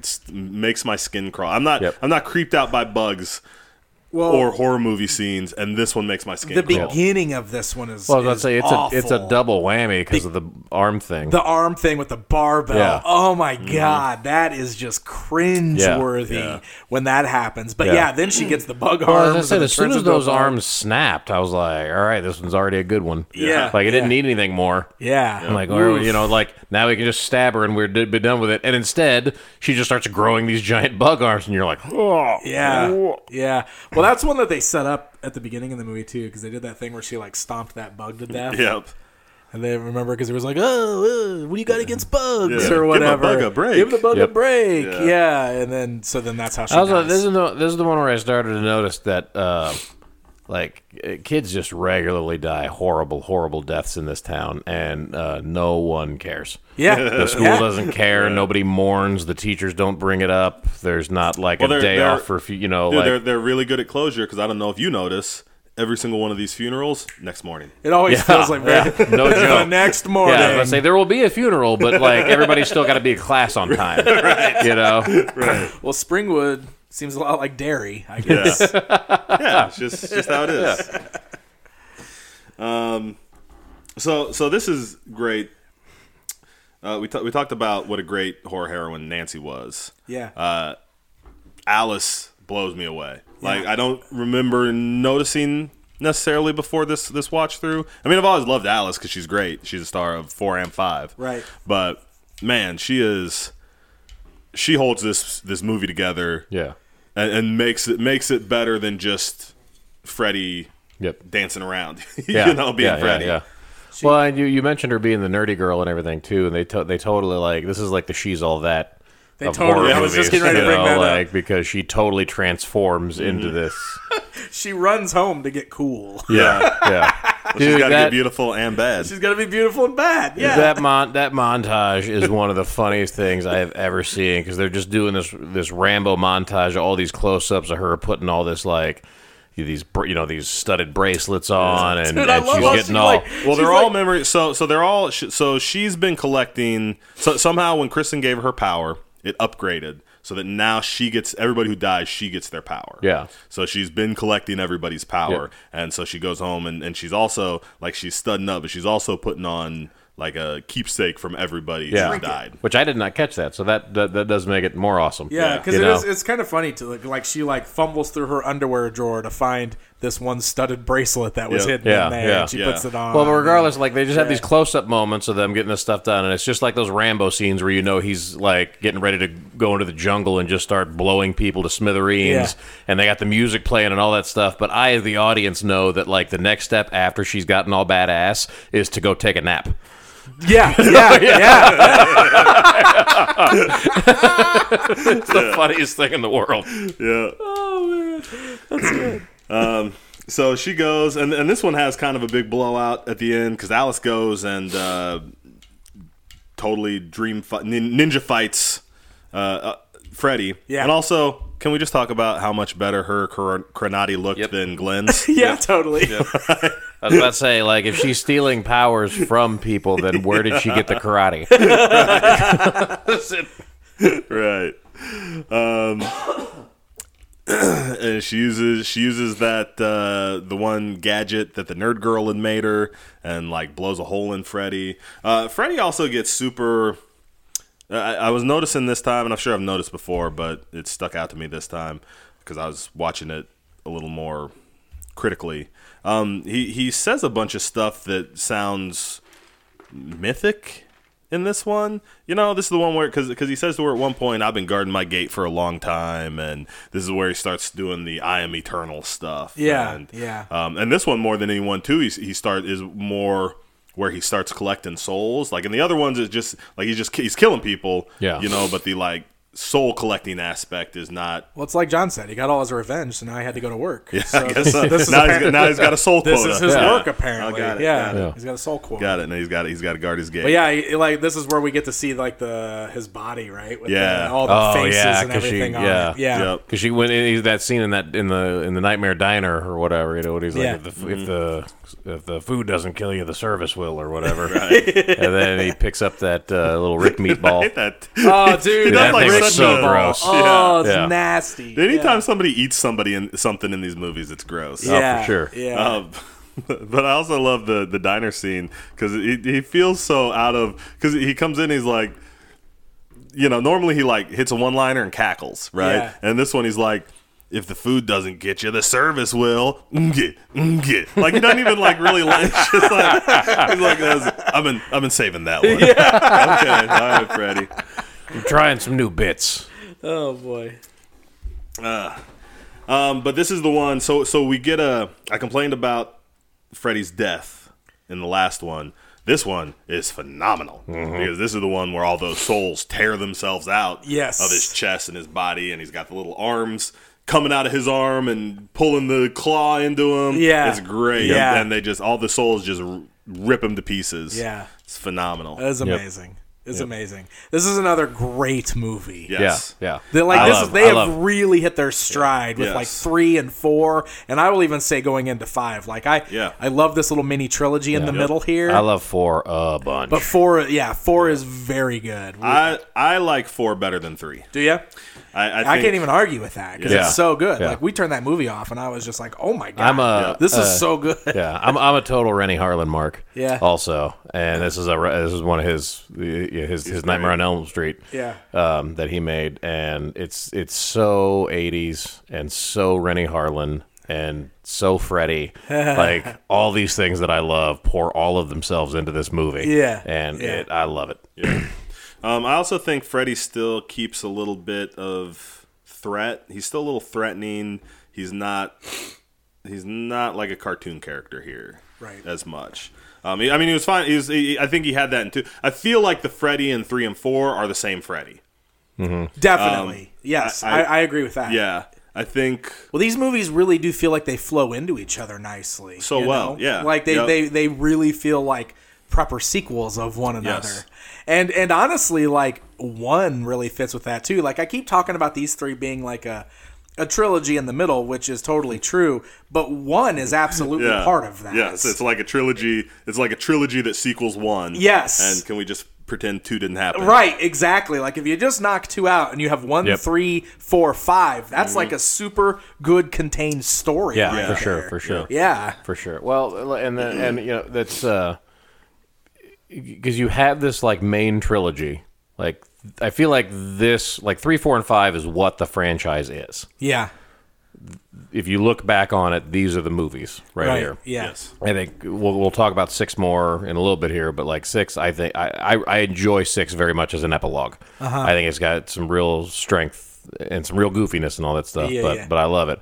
And then 1 is almost like a prequel, but a really good prequel that just happened to actually come out before the rest of them Freddie too. origin story. Yeah. And 2 is just kind of that that garbage one that showed up because the franchise had to go off track somewhere. Yeah. Except instead of one of the last, because a lot of times you have those franchises where there'll be a great franchise and then they'll do the last part and it's just god awful. Yeah. And then like a while later they'll come back and do another halfway decent like follow up so that the last one isn't terrible. I feel like it's just like that sort of done in reverse. It's like Nice. it's the second instead of it's the second one instead of the next to last one in this. But it's such a great overall, just franchise feel all the way through. And like you were saying earlier, how strong it is for a horror franchise, and you said even just for movies in general, and I fully agree with that. I mean, there's definitely franchises I like more. There's definitely franchises that are, I'm sure better films or however you want to judge it. It's all subjective. There it goes. But I can't think of anything that quite rivals the overall, the way this one fits together so well. For sure. Yeah. I agree with that. So let's talk about 5. Not a ton to say about 5. 5 is kind of the lesser follow-up to Dream Warriors and Dream Master. Yeah. Is Dream Child. The Dream Child. So 5 is... Well, even there, it's following the perfect trilogy format of, great first one, as good or better second one, and then the third one lives up. It's fine. Yeah. I think it deserves... It should get a lot of credit. Like, Alice's story is like the perfect sequel for in 5. Like she comes through, you really feel all the growth she went through in 4. You feel that in the 5th one because like her dad. So in the 4th one, she's kind of the shy girl, lets people walk on her until she stands up to Freddy. And her dad is kind of this drunk who gives her a hard time and expects her to cook dinner and stuff. And then like the first thing we see in the next one is like dad kind of hung back, like she's graduating high school and dad kind of hung to the back and she thought he didn't come, but then there he is and he's like, I didn't want to embarrass you, and like that, and she's like, you didn't embarrass me, and that just feels so like, wow, this girl stood up to him at one point, and he has not recovered from it, even though she obviously still does not like hammer him for it, you know what I mean? And he's better, he's thinking himself, he's got to be, and that's the other thing we're talking about. The characterizations in this movie, like in general, even the parents, Nancy's dad was, her mom was kind of terrible, but not the worst by any means. But her dad was great. You totally, once you find out like about her mom, you totally get like that whole. She's probably carrying some guilt and trauma that she's trying to drink away. Exactly. I was saying, they never really redeem her because she gets murdered, but it's not like quite like the randomly abusive parent that you see in a lot of these movies, by any means. And then like Alice's dad, he could easily have steered right into that, but he was never that bad. He was just kind of a screw off the first time he shows up, and now he's totally like rehabilitating himself for his kid after losing his other kid in this next follow up here. So it's like even the parents you can root for the most part in these movies, and it's just it's so refreshing to not have some of those tropes show up, because you're just expecting to hate this person or for them to be generally awful or whatever else, and instead you get some pretty decent characters. Yeah, for sure. So I feel in 5 that Freddy has gone full cartoon in this one. For sure. Yeah. You know, there is no threat left to Freddy. But in this one, they had such a vision for these dream sequences. These dream sequences are so surreal, and you know they all feel like, man, crazy dreams I've had. You know what I mean? Yeah. Like, Yeah.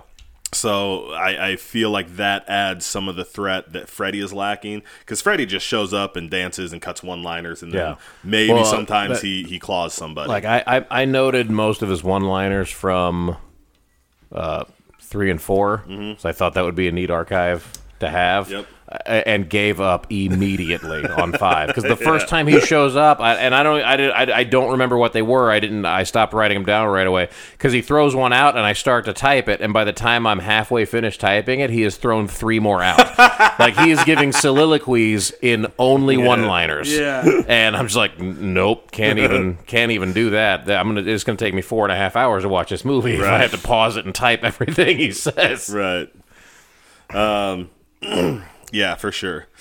So this one has some great kills though, because this has the comic book kill. Comic book kill. It's got that kind of aha style, like when he first goes into the book. Mm-hmm. It's got that Take on Me video style animation, which I got super excited for immediately. Yep. I laughed about that scene too, because like right at the beginning of that, because that's totally one of those. That's one of those scenes. That's always the I'm gonna go to sleep. You stay awake. Yes, that never works in these. It never works. Every single time there's a scene where it's like I'm gonna go to sleep. You stay awake. That person goes okay and immediately falls asleep every time. Yeah. But like this one was extra funny to me because he was like the comic book nerd. And he was having his comic book reading session by scattering his comic books all over the floor and laying down to read one of them, because that's how I read my comic books too. I just throw them all over the floor, whichever one lands next to me. That's the best way to keep them pristine. So yeah, but it's great because he goes in and they do the cool animated thing, the Take on Me animation and everything. But like we also get Super Freddy in there. Yeah, I'm Super Freddy. Oh yeah. Oh goodness gracious. But he turns into like his character, like his comic character that we see him drawing like throughout the movie to like fight back. So that's kind of fun. Yeah. But but then the kill is actually interesting because he just kind of like turns him into paper and shreds him. Yeah. So there's really neat. no gore. It's just but it was cool. It's still cool. It's still fun. Yeah. And it still feels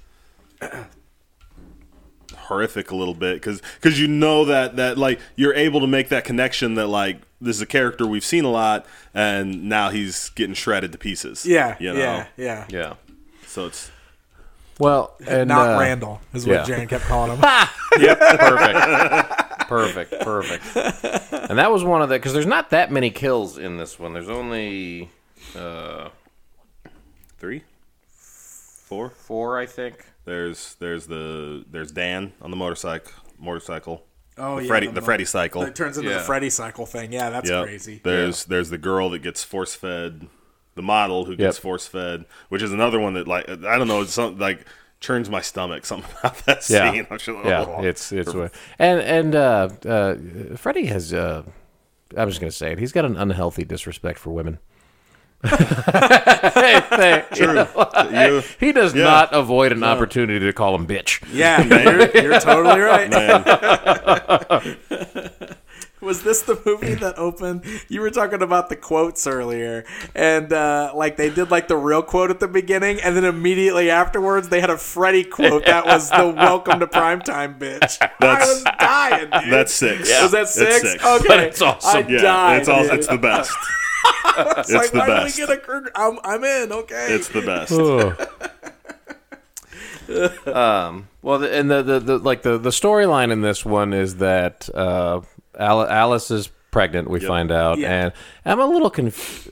I think I know what was going on there, but basically overall, like she's pregnant, and Freddy's gonna try to come in like through the baby, like he's like strengthening the baby with souls or whatever, and that's where I got a little confused because it really was Dan's, right? Yes. Okay, because I had this moment where I was like, is it Freddy's somehow, and that's why he strengthened it, but he was just basically going to kind of take over. But one of the really cool storyline aspect I thought of this one is it starts off and it's kind of doing that dream world, reality world mix like in 2, which threw me off at first because I'm like, oh, this is going to be awful. But she couldn't figure out. All these things seemed to keep happening while she was awake, but they were still also happening in her dreams, and she couldn't figure out what was going on. And then she finds out she's pregnant, and then a little while later it hits her like, wait, can babies dream? Yeah. And you figure out that that's how Freddy's doing this, like he's actually coming in through the baby's dreams. Yeah, that's and messed that up. is awesome. Yeah, you know? it is But yeah, awesome. like what a cool concept to throw into the mix here. This also is the one where Amanda Kruger is back. Yeah. And we see kind of some of the flashbacks of him, like, you know, looking back because they introduced. Did they introduce in this one or was it in 3?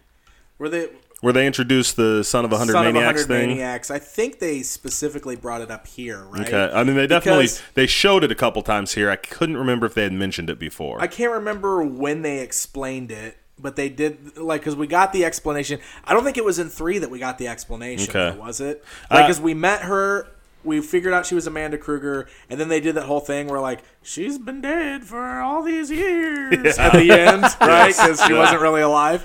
Yeah. And, but at some point they explained that, like, she was, like, the nurse or whatever over the mental ward where they basically just crammed all the, like, maniacal people into a room together. These are like the 50s style mental wards we were talking about earlier. And then she got accidentally locked in that room, so these 100 maniacs just had their way with her over and over again. Yeah, right. And that's how she got impregnated with Freddy. Yeah. So he's the son of 100 maniacs. Yep.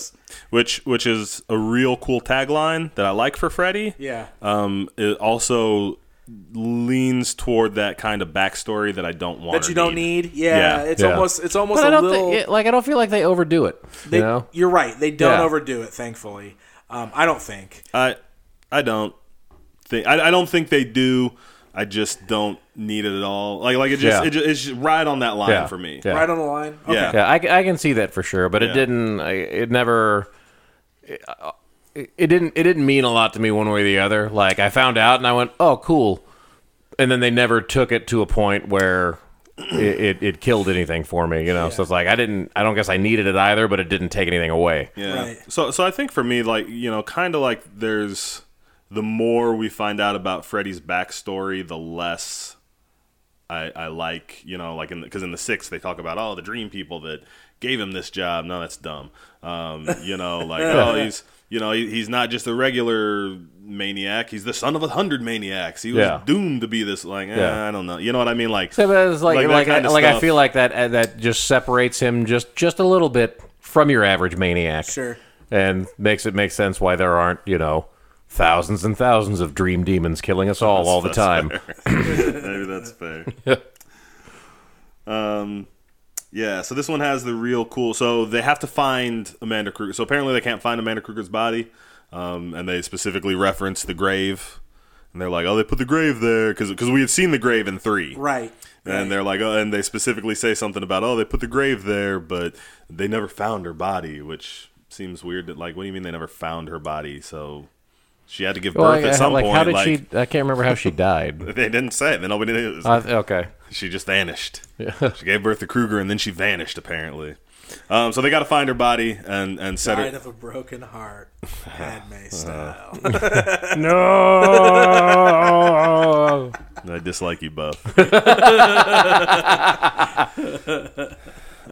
So we get the MC Escher scene where Freddy and the baby. Because Alice keeps meeting her baby. Yeah. In the dreams, so like he's already a fully formed soul that she gets to meet. He's that kid that don't think velociraptors are scary. I was about to say, I was like, I don't know, I recognize that kid too. Well, if you looks like a giant turkey. If you spent 9 months getting harassed by Dream Demon Freddy, well, would you be scared of a giant turkey either? Now I know why he doesn't think velociraptors are scary. Yeah, no joke. Freddy kind of gets trapped in his own nightmare. Which I thought was awesome. But then he turned into a bunch of spiders, which I didn't think was great. And then they did the Escher staircase thing, which I didn't think was done that great. But like, but Jared said, "Remember when Labyrinth did this way better?" Yeah. I just kept waiting for Freddie to start singing. Yeah. Well, You turn my world, you precious thing. and I am shocked he didn't. Oh my god! Yeah. But it's like that whole sequence was one of those, like a prime example of one of those things where I'm like, I totally respect it because they're putting a ton of effort into it, and I like the concept. I did not think it worked as well as a lot of the stuff they did. Yeah. Yep. They had his dad. Freddie walked in disguised as his dad one time. The kid didn't know his dad. Oh yeah. Just saying. Like that kid did not ever like Dan walks in and he's like, "Son, come to me," and it's Freddie. Yeah. But like that kid's like, "Dad?" Like, no, that's not how that works. The kid never met him. Yeah. But all right, whatever. And then Amanda Kruger shows up. So one of Alice's friends has found Amanda Kruger, set her free, which was super awkward and weird because she finds the body and then like touches her shoulder and the body just disappears. Thank you. And then she disappears. Oh yeah, that's right. That's right. I forgot about that. Yep. And then she comes and She was just waiting for a moment of mild comforting. I guess so. so. Yeah. Some of us have unfinished business that's just more intense than others. That's fair. And then she comes and sucks Freddie back into her womb. And that's the end of Freddie. Yeah, that was super weird.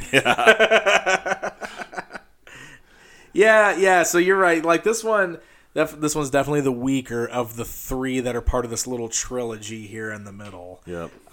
But it still does a really good job of tying the other two together. Still felt sure, like it for tied sure. together exactly. Yeah. Like it all still feels like it flows Yep. together in this cohesive story. And I like a that. lot of trilogies with weaker endings than this one. For sure. Yeah. Exactly. sure. Exactly. All right. So that was 5. That was 5. That was Dream That was Child. 89. Mm-hmm. And then we've got Then we get into 90s Freddy. in 91 we get Freddy's Dead, the Final Nightmare. Final Nightmare. And I couldn't find anything why they decided to go this route. I guess they just figured, we topped out. Where do we? Yeah.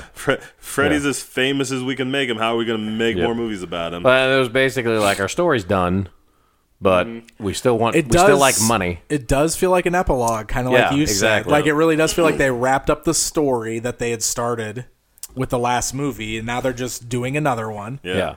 And it's a really interesting concept too, because they kind of do this almost like this post-apocalyptic thing, because now all the kids and teenagers in Springwood are long dead. Yeah. They just don't exist anymore. They like that. Like, don't they? How do they do it? They reference something at the beginning about how like 10 years from right now or something. Yeah, like that, yeah. you It's know? like 10 years Yeah. in the future or something. Yeah. Technically, so technically we're looking ahead. Yeah. Right. So it's like there's, that. There's the one kid, the one survivor. Yeah. It's such a like a, it really is like a Blade Runner, because it's got that, it opens on a scene of, or like a map, right? Like a map of the United States, and it's got the star that's like, oh, Springwood, and then it's totally got like that computer. Yeah. It's telling the story. Oh, that's what it is. Yeah, that's right. Like, That's what that. it's like what all the it was, all the children in Springwood are dead. The adults are experiencing mass psychosis. Yeah. One survivor tries to escape, and that's what we talked about. Like we talked about earlier, like the concept of like bringing everybody, like all these kids come to this town to commit suicide. Everybody thinks, but really they're getting drawn in, and then Freddy's murdering them. Right. That's kind of like that. That's the way they sort of explain Springwood. Like all of these kids have died or committed suicide or however they mention it, and so it's just the adults that are left. But then there's this one kid that goes, and they open up with the Goo Goo Dolls. Yep. So I'm immediately this is the best absolutely one. hooked. Yeah, This is the best one this is because the it best opens one. with Goo Goo Yep, Dolls. for sure. Like I feel like I just watched 3 movies that I loved, and I'm happier now than I was then. And then they open up on that kid who's sort of set up as the protagonist, the John Doe. Which when I first look at him, I'm like, man, that might be a young Walton Goggins, and then I get excited again. Doesn't turn out to be, but still, gave me the idea. And then immediately, like he's on this plane scene, gets sucked out of the plane and ends up at his house somehow, and then the house is in the air and it's just spinning around doing that thing, and then we get the Wicked Freddy of the West flies by Yes. and cackles at him on a broomstick, and immediately I'm like, all right, I'm in. Whatever. Because I was so hesitant going into this movie, and I was sure I hadn't seen this one. Like right when it opened, I'm like, I would remember something of this. And they're, like they had finished their story. And then they did this other one, which is usually a cash grab and often done with no heart, and I don't know what's going on. And none of the things I just saw make me feel any better about that part of it. Mm-hmm. But so he rides by on that broomstick, and I just went, you know what? I'm just see where we're exactly, at. exactly. I'm just gonna take what they give me in stride and hope for the best. This movie, and I think I was rewarded. Yeah, this movie's like a victory lap for Freddy. Yeah, exactly. Yep. And he is full on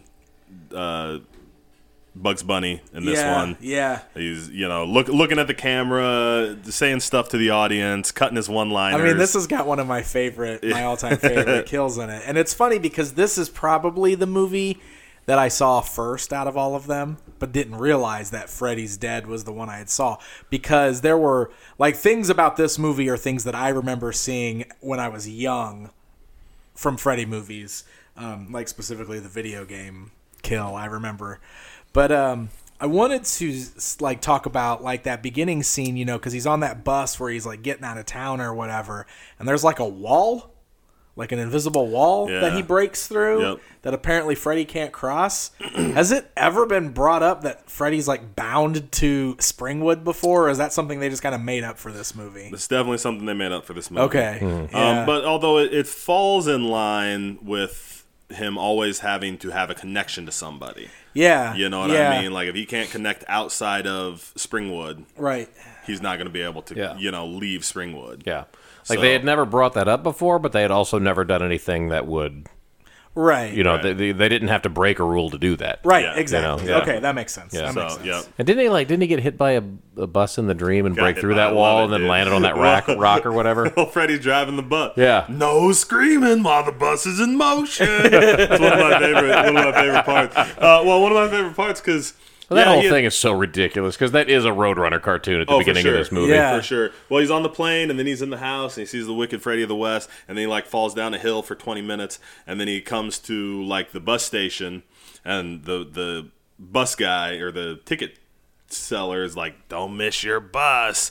Round trip ticket, and he takes the bus and kind of stumbles back into the street, and he's like, "What is this?" Yeah. And the bus comes out of nowhere and smacks him. Yeah. And he's stuck to the front of it. Yeah. And Freddy, and I always love because he gets hit, and then the next scene we get is just Freddy laughing at him because he's stuck to the front of that bus, and Freddy's just going, "Ha!" What's that That whole scene is what a Roadrunner cartoon would look like if all of the Coyotes' tricks worked. Yeah, right? Yeah. Yes.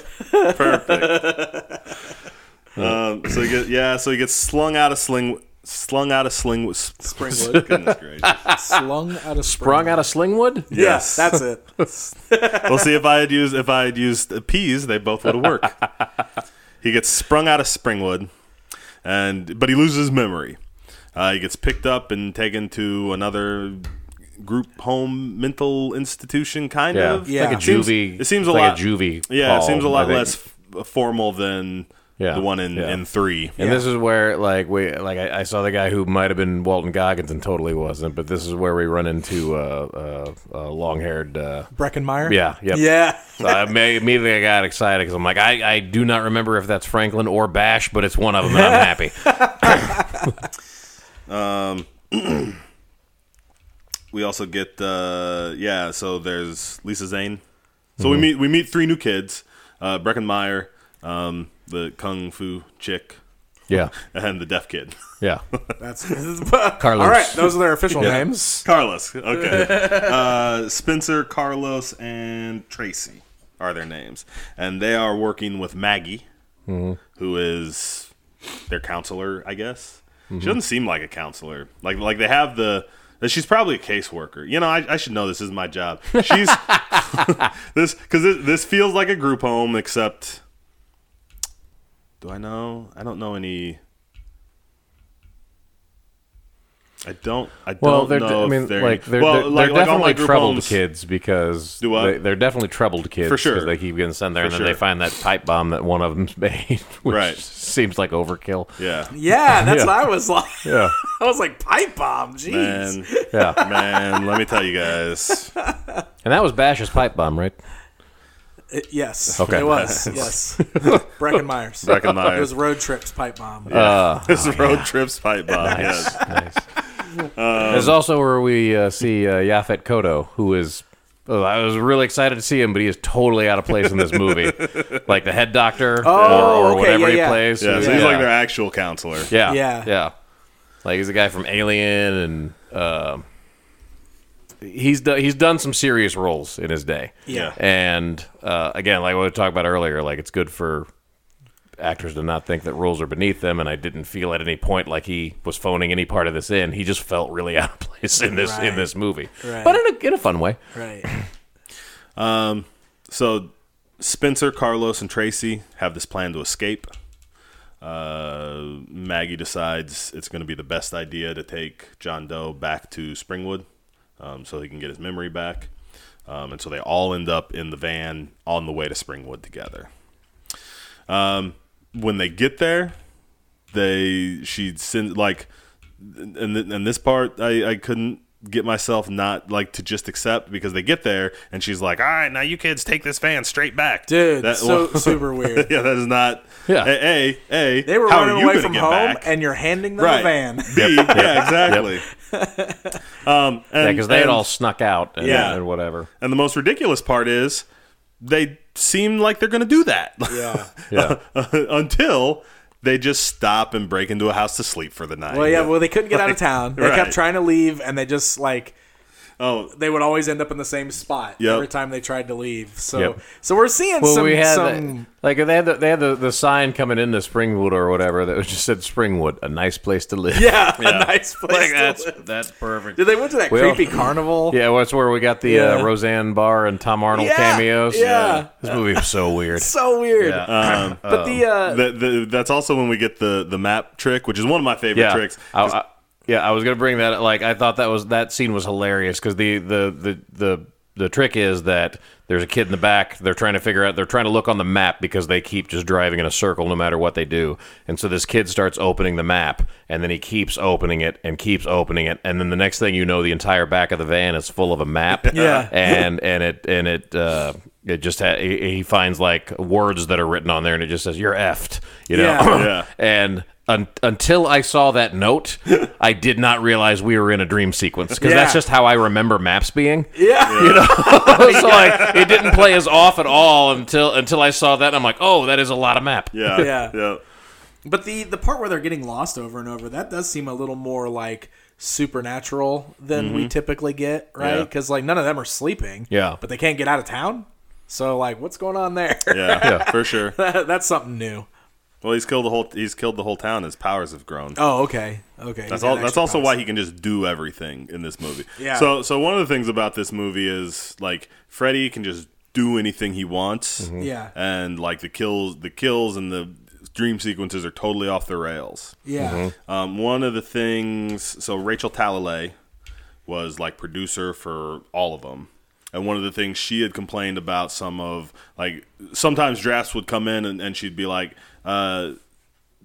we got this draft from so-and-so and it was off the rails. Freddy could just do anything. And if Freddy can do anything, he's not scary. Yeah. And I was like, that doesn't make any sense. But like watching this movie this time, I totally got it. I was Yeah. like, oh, this is what she meant. Yep. Yes, okay. Yeah. Yep. Yeah, if Freddy can just do anything, he's not scary. Yep. Yep. Yeah.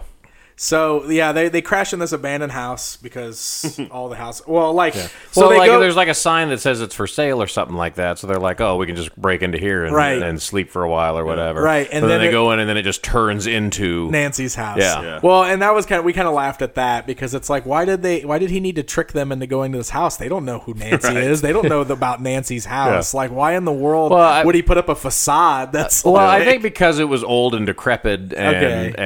and run down looking, and so it looked like this Like they inviting might place not you could have- just Yeah. They wouldn't have looked at Nancy's house with like the overgrown vines and stuff like that on it and been like, let's Bars just go on the sleep in window. there. Yeah, You know, bars. instead they look at this Okay. normal suburban house and they're like, yeah, we can just crash here because nobody's going to be home because it's for sale. That makes And sense. then, Yeah. And this is where we start getting the crazy stuff. Like, I think, isn't Breckenmeyer the first one that kind of gets picked off? No, Carlos is the Oh, first Carlos is one the that gets first picked one. up. That's Yeah. right. And I will point out, too, that, I mean, we're a solid half an hour into this movie probably before Yeah. anything happens after that opening sequence. Yeah. And so it does start to feel like it's a little bit slow, which was starting to worry me at the time because, like, the Yeah. formula was always fast-paced. Yeah. I don't need a slow Freddy movie. Right. And, but it kicks off right here and runs with its normal Yeah.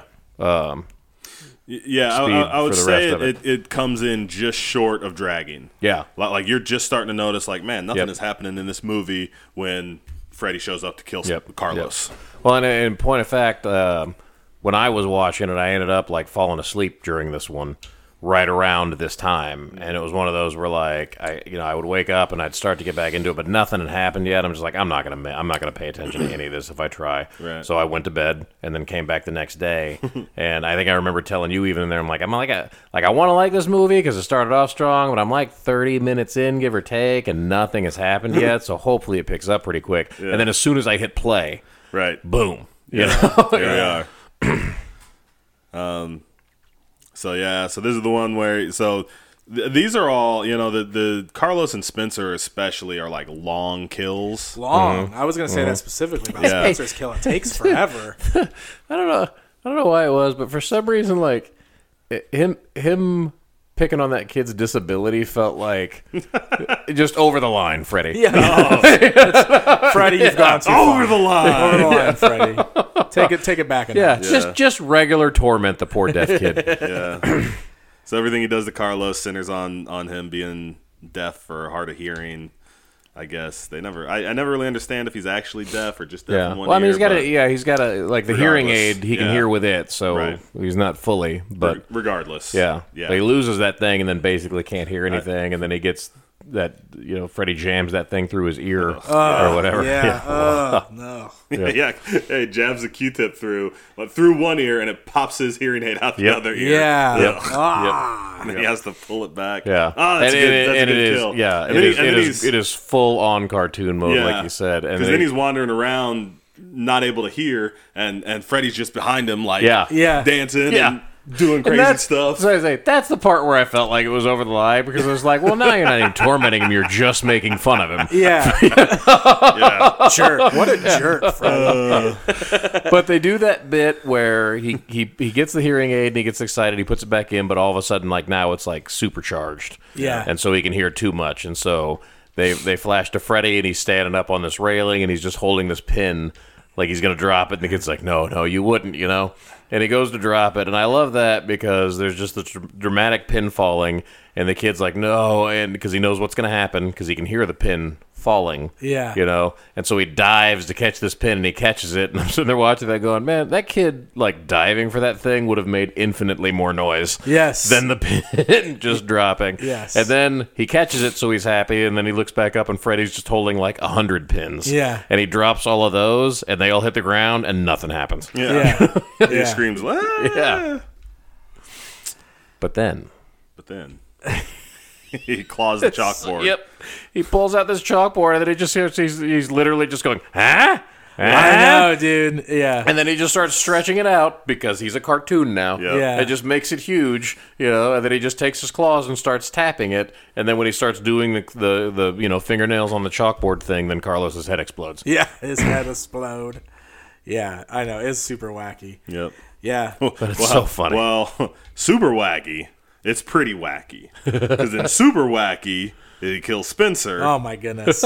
Well, see that, yeah, like because this one's really long and drawn out too, because because he was our stoner character. Yeah. So this one starts out with him getting high, and then he falls asleep. So then, like, we get like the Anagana Devita thing, and like it's all trippy, and he's like, "Whoa!" Well, like the TV, like the colors from the TV come and pull him. Yeah. Well, we also get our Johnny Depp cameo. Oh yeah. Worth mentioning. Yep. Which he is listed in the cast as Glenn Lance, which is just his character from the Yeah. first one. Oh, weird. So, yeah, Interesting.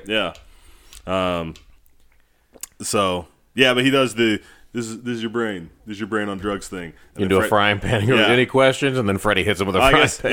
I guess we may have listeners who have never seen the "This is your brain on drugs" thing. Isn't that weird? I feel Classic commercial, man. Yeah, super old though. Yes.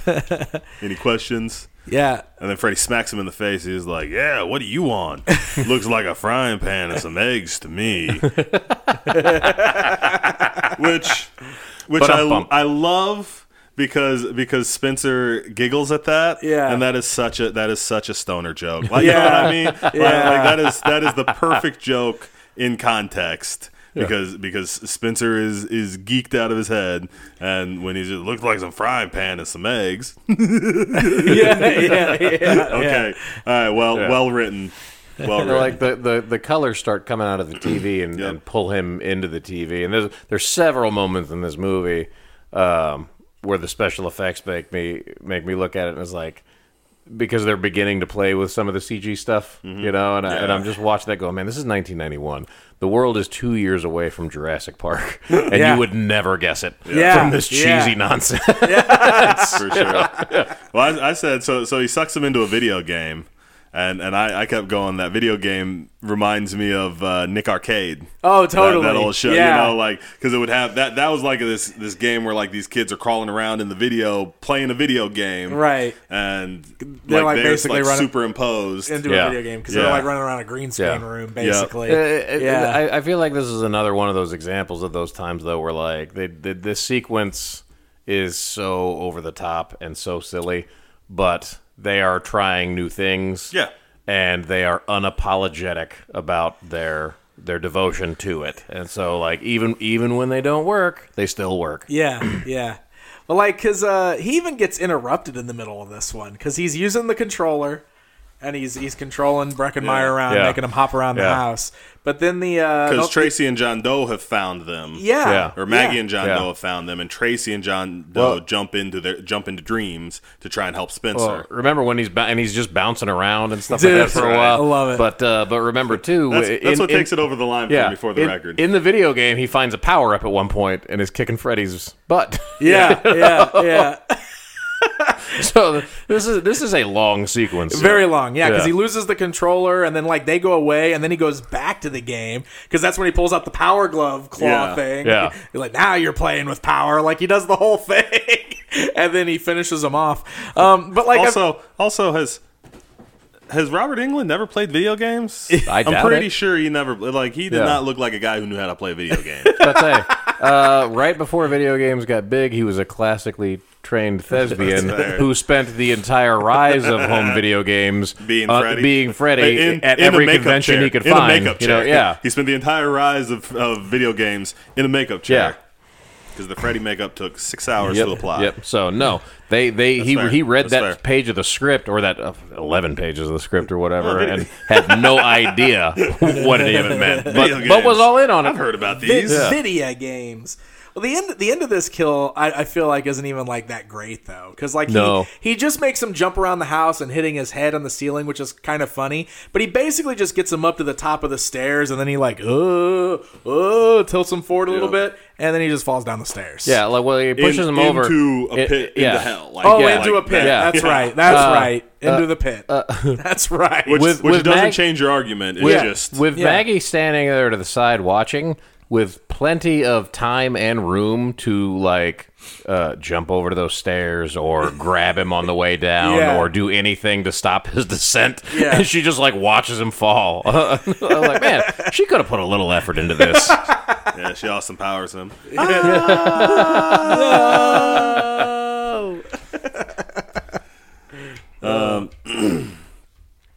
But this is where we find out. So then, because then he also kills John Doe here before they leave. That's right. And this is where we find out, because we've been working under the assumption as they've been in town and they're kind of finding things out about Freddy, and they find out that maybe Freddy had a kid. We start working under the assumption that John Doe is Freddy's kid, and this is where we find out that Maggie is Freddy's kid. Because he even said he's gonna, because they have that great scene where he's going to go into the dream to save Franklin, and when they're like, well, how are you going to stay safe? He's like, he's not going to hurt me. I'm his kid. Yeah. And then he tells the kung fu chick that she's got to knock him out. Smack me with this board. She's like, I got a better way to do it. He's like, no, you got to hit me. And then like he hits her. Yeah, hits her. And so she decks him and he falls through that table. And then... Yeah, which is a great effect that I'm a sucker for every time. That they do it several times throughout the series, where like somebody is like falling and fall asleep as they fall. So like they fall into something and like fall into the dream world. Yep, disappear in the dream world. And then he gets up and gets his bearings, and then that chick just shows up there with him, and he's like, "What are you doing here?" And she's like, "I told you I had a better way. It's just meditation." You know? So then Freddy. So after he kills John Doe. Because he even says, "Did you think I'm your dad?" Yeah. Well, they go back to like the house flying again Right. and everything, and he keeps trying to escape, and then keeps ending up back in the house. And at one point, he's even like sitting there on it, like he wakes back up in his bed, and he's like, "Nope, not going to do it this time. Just going to wait right here." And then the room catches on fire, and he's like, "Ugh." And so he goes through it again, but at one point he jumps out and he's like parachuting, and then that's when like Freddy shows up and just starts like cutting the parachute. He's like, "Ah, what are you doing? I'm your kid." He's like, "Oh no." You know? He mentions having a daughter or something like that, and then actually lets the kid fall onto a bed of spikes because just falling onto the cement, he I guess. pushed the spikes roll out. the spikes Wile E. out. Coyote style. Yeah, for sure. Oh my gosh. Because pavement wouldn't have done it. Because Had to have this was spikes. totally one of the other look at the camera moments too. Yeah. Because he like did like he was having a hard time pushing it. And he like puts his back into it. And he's like it's so ridiculous, dude. And then he jumps into. So after that kid dies, he jumps into Maggie's head, and they come back, and this is where we get the full backstory. That So he fully breaks out of Springwood. yes, And then we get the memories. yep. That she was his kid, and she's the one who actually told on him, and because his wife found his murder dungeon, and so he killed her, and then he made the little girl promise to tell, but then she did tell. Yeah, but then she did tell, and now she's his gateway out into the rest of the world, and every town has a Springwood. Every town has an Elm Street. Yep. Oh, yeah. I did like that. For sure. That was cool because she tells me, she's like, you can't leave Springwood or whatever. And he's like, every town has an Elm Street. And then they just get this like old decrepit like Elm Street sign that just pops out in the town he's in. So now the threat that he's out in the world and can go anywhere theoretically. Yeah. And then we get the 3D sequence. Yeah, the 3D sequence. Did you watch it with 3D glasses? Not yet. I need to go back and do that. I meant to do it after I finished them all, but we it didn't have do work. it either. Spoiler alert, it doesn't work at all. I would assume not. Man, they go full in with the gags. I tried just using like the 3D conversion stuff on like the PlayStation and the TV, but it didn't do anything at all. That doesn't work. Everything throughout this whole segment is totally the whoa, hey, like they're just always shoving something in front of the camera. Because somewhere it's before this that he mentions the Dream People, which I think you mentioned a little bit earlier. But like, I don't think they gave a full backstory on that. But at some point, he just makes reference to like when he died, like the Dream People came to him and gave him this task of gathering souls or whatever. The weird little Kruger sperms. Yeah, and that's what you see. Like you see these in like 3D or whatever, just kind of flying around the screen. Yeah, and they do the great the 3D movie thing where they're like the character in the movie has to put the 3D glasses on, and that's how you know when to put yours on. And her glasses even just said like they hand them to her like they're these special things that she can see things in the dream with. Then they hand them to her, and they're just the red and blue glasses that even clearly just say 3D on the side. Yep. Like, Didn't cheesy. Didn't even hide it, dude. That's just, Yeah. Well, and she even says, though, she says something about, these are just 3D glasses. And he's like, oh, but in the dream, they can be anything.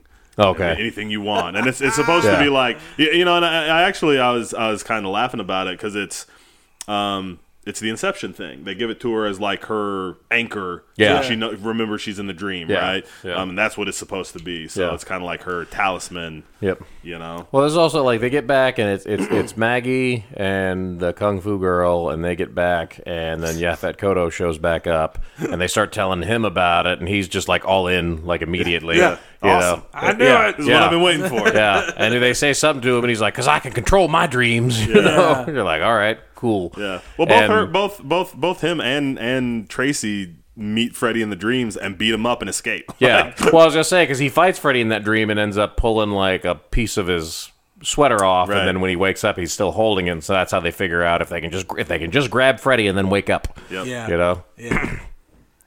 Which is the only time we've gone back to that. Like they did that in the first one, and this is Right. the first time we've gone back to it, Yeah. which I think is cool. Yeah. You know what? It's not like we've done this every time. You know what Yeah. I mean?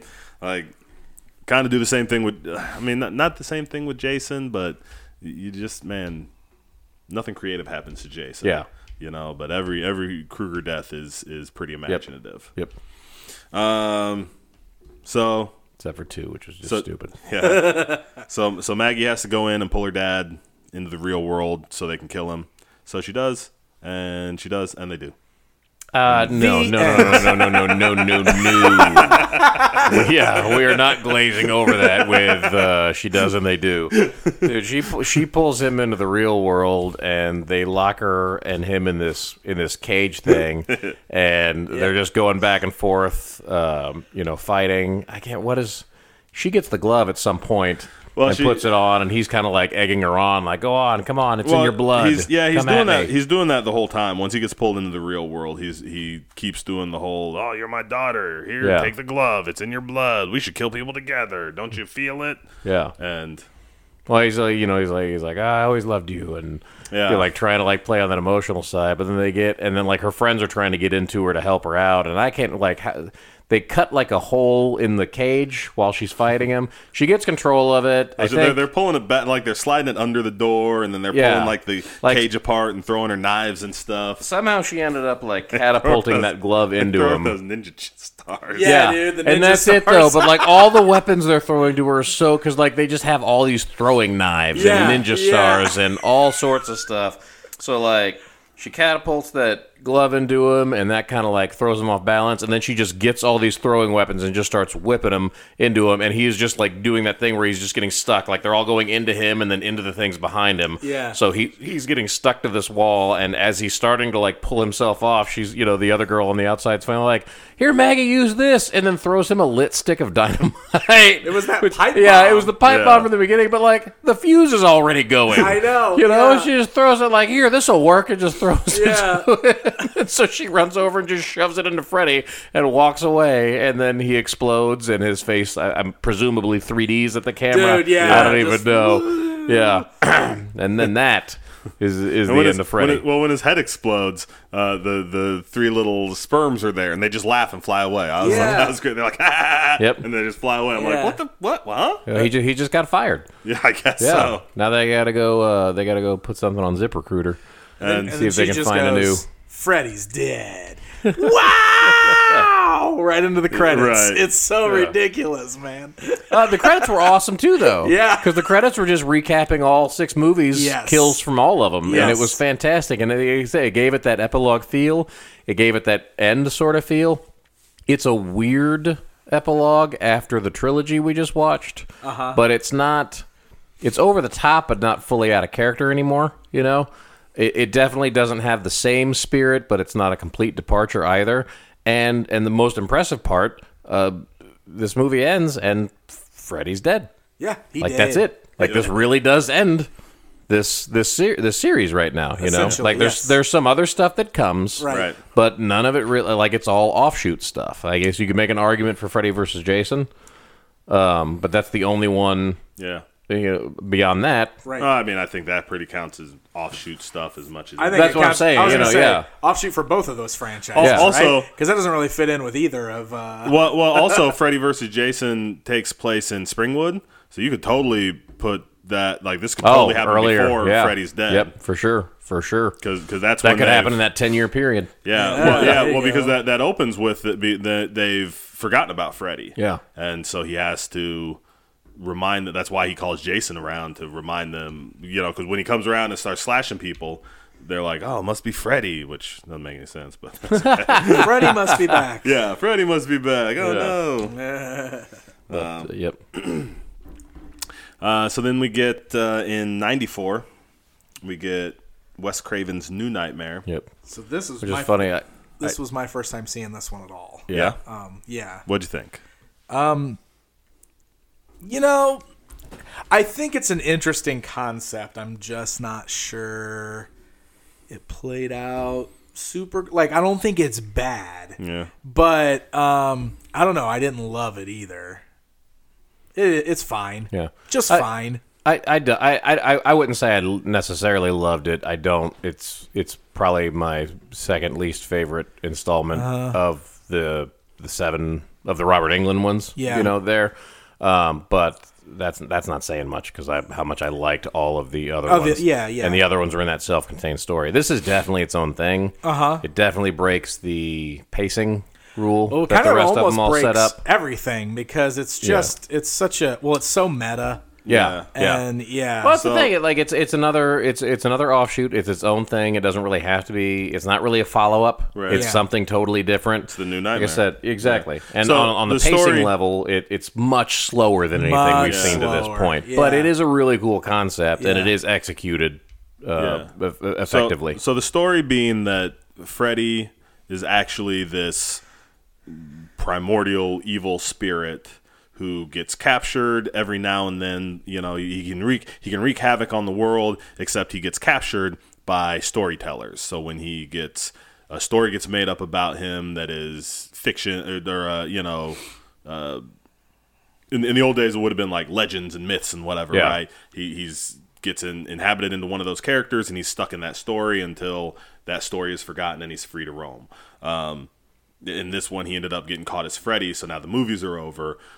Now, because Freddy's dead, so now he has the chance to come back into the real world. He has to kill Heather Langenkamp to do that. Well, because he is sort of like because the primordial evil thing is not Freddy Krueger, but being trapped in Freddy, he enjoyed it. Yeah. You know, like Yes. he got attached to that version of fiction of himself, and so he's kind of sticking with that. But in order to stay, I think, like in order to stay contained there and do what he wants to do, he's Right. got to go through the fictional heroine that he never quite. Yes, that he never. I really like this story. I like this one better than Freddy's Dead, I would say. It's definitely slow. Heather Langenkamp is phenomenal. She's great. I'm so happy when she's back. I know, you know? me too. So I think she's enough for me to keep it like it is slow. And you know, I was noticing it almost plays more like kind of a haunted house movie than it does like, you know, a nightmare slasher. Yeah. You know. Yeah. Well, it's definitely not a slasher. Oh, right, Like, yeah. to that sense, and they do a real good job of sort of making it like a quasi psychological thriller type thing too, Yes, because they yes. really play up the, you know, is she just crazy? Yep. She's got all this, you know, past mental stuff, and She keeps getting the phone calls. yeah, and like is she just being driven nuts, or Is- what's actually yeah, going on? yeah. Is there a stalker? You Is think it that's more? a stalker fan that might be Yeah. messing with her? Yeah. But yeah, I really like this one. Also, My main. Sorry. Go ahead. I was going to say we get cool 90s trench coat, Dude. Freddy Krueger. I hate the Freddy Krueger in this one.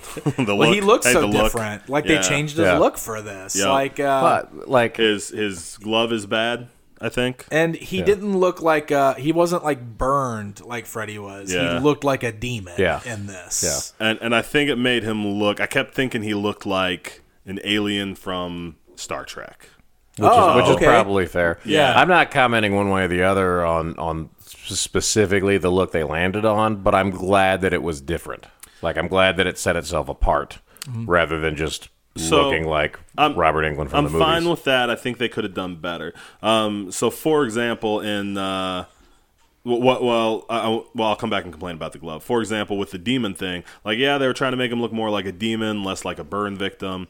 In Freddy versus Jason, he kind of had this escalating thing where, like, sometimes he would appear more demonic than like burn victim, but he still looked like Freddy. Yeah. You know, and he definitely, like, he would get kind of like pointed ears, and, you know, his features would be sharper.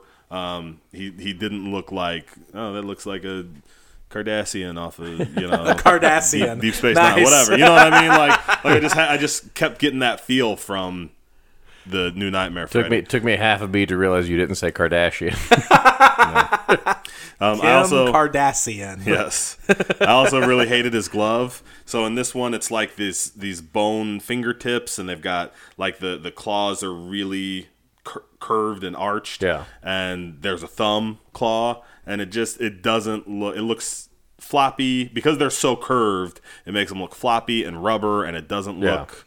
Well, I say threatening at all. I won't argue that they couldn't have done better with the look. I fully agree with all your points there. I just think to me it made it stand out as a demon who was trying to be Freddy instead of just being like real Freddy pulled into the real world. You know what I mean? You hear that? All you demons who listen to this, John thinks you all have bad taste. What? I got kids, man. Gotta calm that down. I also this movie also constantly disappoints me because so the Freddy demon is coming after her son a lot, and he's got for most of the movie he's got this stuffed dinosaur Rex that protects him in the dreams, and you just know that kid is dreaming about Rex turning into a real dinosaur, and this was like the year after Jurassic Park. Yeah. So we missed out on like some Freddy fighting in actual T-Rex scenes that they definitely could have done. Just saying. That would have been amazing. I'd say because they make a comment.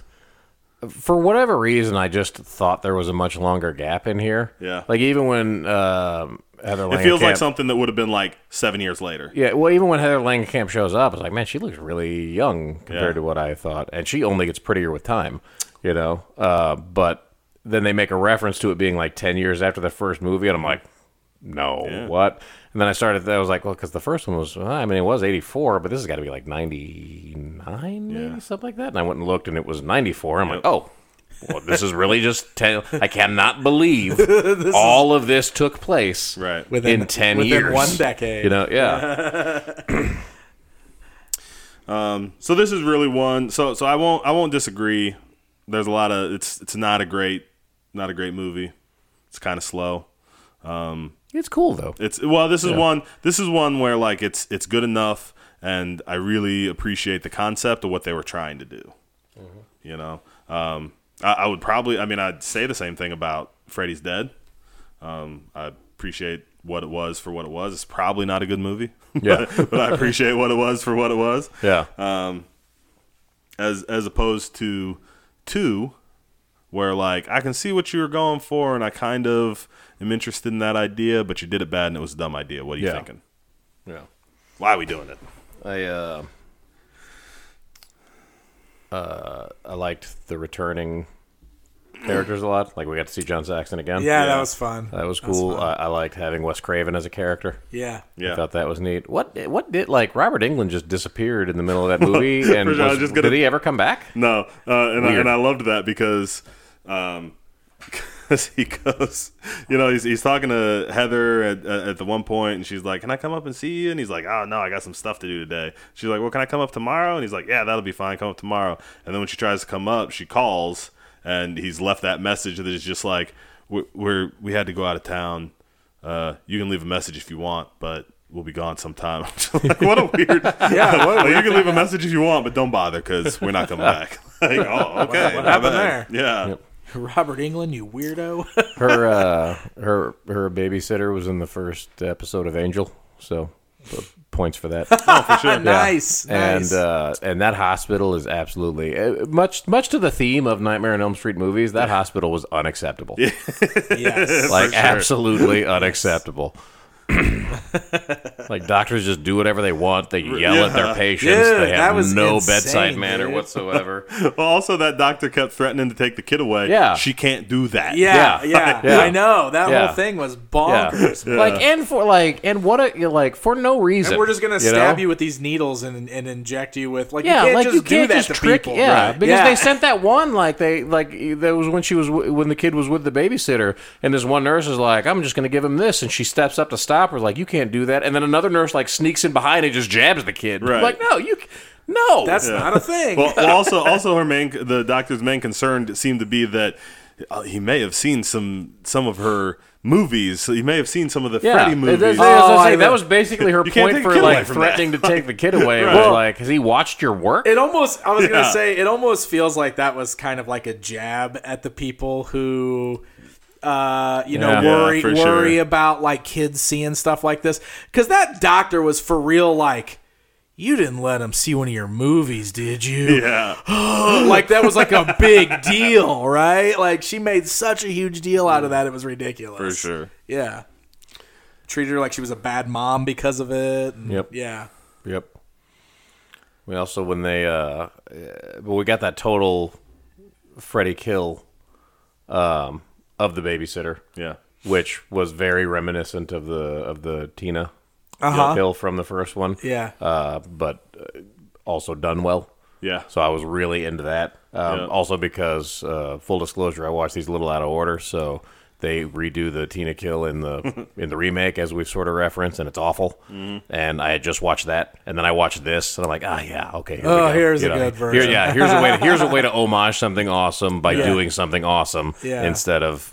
Well, this one was cool because we got to see Freddy like standing there dragging her up the wall. Yeah. So, in the first one, it was just Tina rolling up the wall and Yep. Rod, who was awake, watching her. Yep. Yeah. And this Yep. one, for this Yep. one, like And the several Freddy normal demon people is- were just watching all this happen and Yeah. freaking out, but they couldn't Yeah. see Freddy. Right. They could only just see her whipping around. but it was the just kid, like this. the kid could see Freddy, Yeah. so we got to see This him. real world Freddy kill that everybody kind of got to watch, and then the kid ran away and ended up doing that crossing that super busy highway, Yep. which was hilarious because like all these cars are like zooming out of the way for like at no point does traffic actually stop. I That know, kid's in the middle of that road for a solid 5 minutes, and cars and are then- just dodging and it then but flying. never slowing down. Because Freddy's giant at one point, and he picks him up with his claw, and he's like bouncing him in front of the cars because Heather's there trying to Yeah. and he's like Yeah. bouncing him Yeah. in front of the cars. Oh, And- which was hilarious also because like she runs out into the street to get him and then looks over and there's this giant tanker like driving right at her, and so instead of like jumping over into the next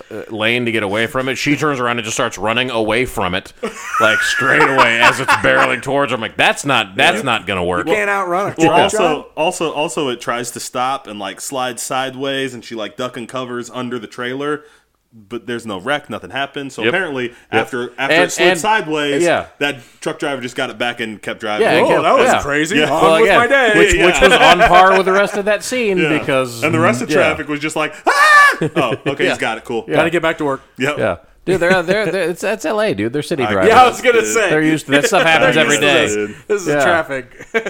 Yeah, every day they drive to work and there's just kids trying to cross the street and tankers jackknifing and then straightening back out. It's they're used to it. Yeah. Every day people hitchhike cross country to get movies about themselves stopped from being made, but when we do it, it's like we're stuck in a cartoon. Heck yeah. So then, 2010. Oh boy. Here we go. Do we need to recap the end of New Nightmare because it was kind of What do you got to it seemed very. I felt like it was supposed to be like a finale of sorts, but like I feel like I already got my Freddy finale, so I wasn't sure what to take away from it. Yeah. You know what I mean? Okay. Like it was, I enjoyed the concept of that movie. I enjoyed the execution of that movie. Yeah. When it got to the end, and then the end happened, like I wasn't sure what I was supposed to feel. Yeah. Like I didn't really have any resolve. I didn't really. There was no. I don't know. It was just Yeah. kind of like I don't know how I wanted it to end. Just when it ended, I'm like, oh, that was just sort of a normal Freddy ending, Yeah, she kind of and goes then into... and then now it's just over, I guess. Yeah, so he's got the kid, and she has to chase him into the dream world and rescue him and shut him away in a oven. And there's some allusions to Hansel and Gretel that aren't super great, but they totally do the thing. It's like this demon abode. It's kind of generic. I feel like, there's like fire and some stone pillars, and I don't have a lot to say about it. Yeah, because I feel like the movie was really high concept. Yeah. Until it got to the end, and then they just plugged in a normal ending. Yeah. Well, from the rest of the franchise. Like, the whole movie's so different from the franchise, and then it gets to the end, and it's like, here's how they all end. Right. Yeah. And then it's over. Here's how they all end. Well, and it ends with her reading the script for the movie to the kid. Oh, yeah. So, like, I feel like that's the, we're right. Look, we never left our own butts. Yeah. We're still up here. Now, at the same time, that like we're witnessing Wes Craven, probably not invent, but like semi-perfect meta through this entire movie, right? you know. And then 2 years after this is when he pops out Scream, right? Which changes the game drastically, also. Yeah. So I felt some lead in to that, you know, not from a direct story, but from a style sense, for sure. So I dug the journey though. Just felt underwhelmed at the very last minute. Yeah, yep. I enjoy that movie quite a bit. I do not enjoy the 2010 remake. And why would you? So I have to say right off the bat, I for the longest time I thought that I haven't been able to nail down my feelings on it, and I feel like I tried to defend it a lot, and. I would say things like, I really enjoy Jackie Earle Haley's Freddy. Watching it this time, I think I've finally come to nail down that I don't. There's nothing good about this movie. I just like Jackie Earle Haley, so I really want to like his Freddy. You really want to like it? Yeah, I can see that. I really enjoy Jackie Earle Haley as a person. His voice is fun. It's fun listening to Freddy sound like Rorschach. Yeah. That threw me a little. Like, yeah. I don't know that I would have changed it. It was a good Freddy voice. There was just several times where, like, he would say something threatening and all I heard was Rorschach. And especially going through this, because I did the same thing. The first time I watched this, I remember enjoying it. Yeah. I did the same thing with the Friday the 13th remake also. Like, I watched it and I was like, oh, that was pretty cool. And then I watched it again several years later. I'm like, man, this sucks. Yeah. It's also super like when we watch these things like with an eye for the critique so we can talk about it on this podcast. Yeah. It's totally different when it's just like, I paid $10, I got some popcorn, I got a soda. For sure. Yeah. I'm going to make jokes about this thing because John's sitting right next to me. Yep. You know, like it's a different experience. Different. Yeah. I didn't go through like all the franchises before the remakes came out. Right. So like watching it right now as an aftermath to a bunch of stuff I really enjoy, and then watching this, you're like, this doesn't compete. Yeah, I think that's a big thing to note, a big takeaway here. Like, when you put this up against the other movies, it really reveals just how not good this one is. Yeah. In comparison. Yeah. And since this was the last movie we watched out of, this whole marathon we just did of all these other movies. Yeah. It just was not the great way to end it all. That's what I was about to say. Like he would say stuff and it would sound threatening, except all I could hear is Rorschach, and then all I'm thinking is, I wish I was watching a better movie. Yeah. The one thing I like about this movie is done way better in that other one. Yeah. So this basically just rides out the story of the first one, and it's so obvious that they weren't trying or putting any thought into it. They were just like, well, what'd the first one do? Have a blonde girl have a blonde girl die first? We'll have a blonde girl die first. Nancy can figure out. I don't know. It did everything bad. Yeah. It's interesting too that like it's sort of a remake. But, like, Nancy is the only character that is still there, like, but only a name. Right. Because she's not really the same-ish. Like, all the other characters have different names than the characters from the other movie.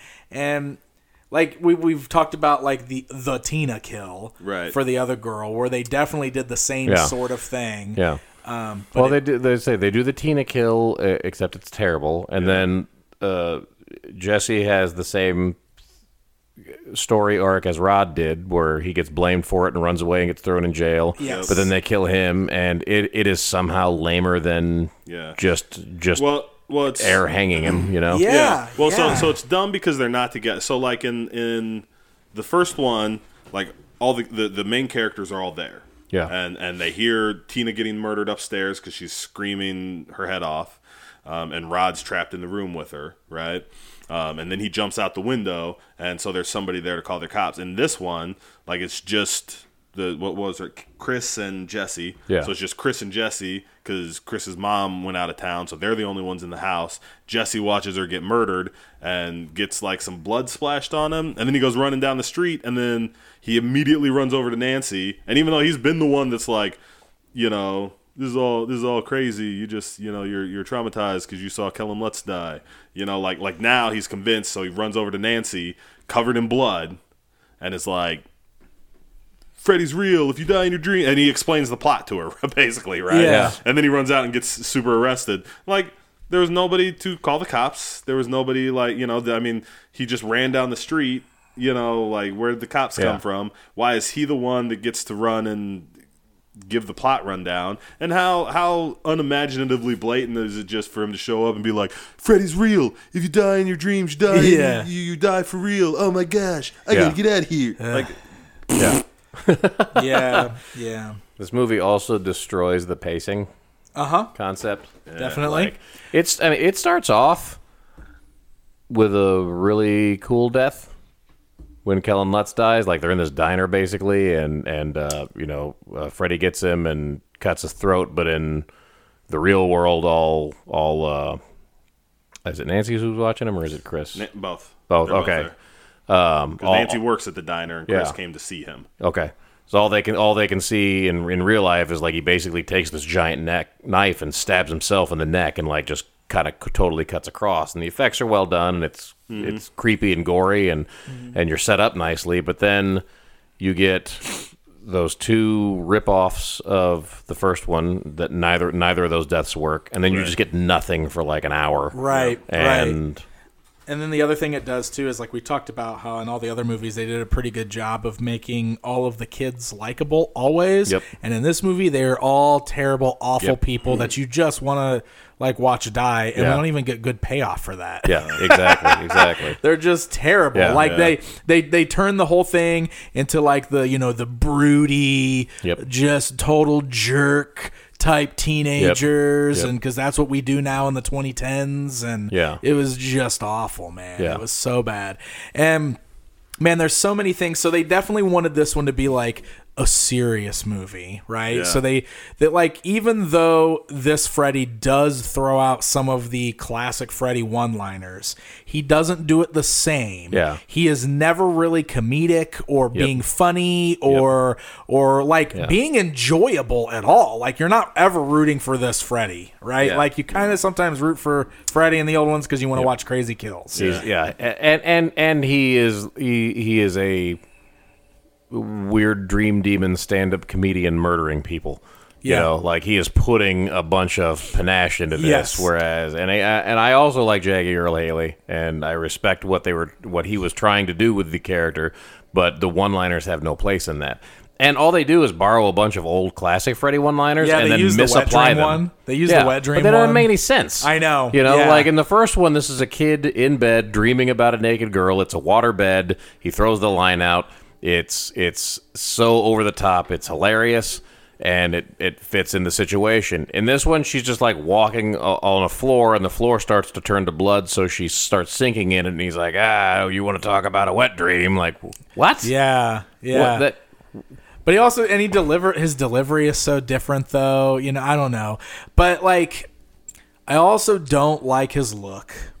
You know, they kept the hat. They kept the sweater. We got the claw glove. Cool, you got to have those things. But they really steered way further into the make him look like a burn victim thing in this. And I guess I get it. It's hard to get away from Robert Englund. We talked about that. Robert Englund's features and everything about that made that old character. But I don't know. Like this, I didn't really like the look of this Freddy. I also didn't like the fact that it was basically all accomplished with CG. And, you know, because he's got like a big hole in the side of his face now. And, you know, this whole movie uses a lot of CG. But, like, when a main character in the movie is very, very reliant on CG, I don't usually like that, especially since this is 2010 CG and it really stands out now. Like, here we are 10 years later and it already stands out. Like, it stands out as old, not good CG. So we've got this, like, awful looking hole in the side of his face, which never looks quite good, and like I don't know, man, like just like the old Freddy looked horrifying and acted like a cartoon. Yeah. And this one acted horrifying and looked like a cartoon. Yes, You know? yes, absolutely. Looked like an animated character, Yep. and not even like it looked bland, and nothing about it really stands out. Or like, I hated the look. Hated the look. And they went back, like they tried to do so many homages to the first one or the first series, like I said, with the one-liners, with the scenes, the kills were reminiscent. They even did they did that scene with the hand coming up out of the tub and everything. Yeah. But like they clearly just did that because they wanted to put it on the poster or the preview or whatever, because that scene was pointless, meaningless, went nowhere. And meaningless, and didn't even do anything. It was there for half a second, Yeah. and then it was gone, Yeah. and they moved on from it, and it didn't matter at all. Yep. Yeah. Yep. It was so dumb. Like you could have just filmed that and put it in your trailer and not wasted my time in the Yes. movie Right. throwing it in there for nothing. And then the biggest problem, I think, probably, like you were talking about, every time they would give Freddy some more backstory in the original series, you felt like they were inching closer to it being way too much. Yep. Man, this one they dove headfirst into Head too much. first into it. Well, it's modern day Hollywood's obsession with giving everybody a dumb backstory, Yeah. we need the full origin story. It's very important for the audience to see an entire origin story for them to like a character. That's how Hollywood thinks. Yep. And the other thing they did is they steered full on into the child molester thing. Mm-hmm. Like, he wasn't the Springwood slasher in this. He Yep. wasn't. He was just some dude who worked at a preschool who happened to be a pedophile. Yep. Right. And that's how all the kids were connected to him this time. They were Yep. all victims of this pedophile Yep. at this preschool. And when they told on him, the parents killed him. Yes. So he's Yes. back for And so the revenge. kids So all he's back repressed for the their revenge memories. on the kids. Yeah. Yeah. Yep. They also do that bit in the middle where the main kid or the main male Quentin, I can't remember his name. He gets caught in this dream world and he's watching Freddy's memory for some reason, and they do this, the bit where they make it look like he was innocent.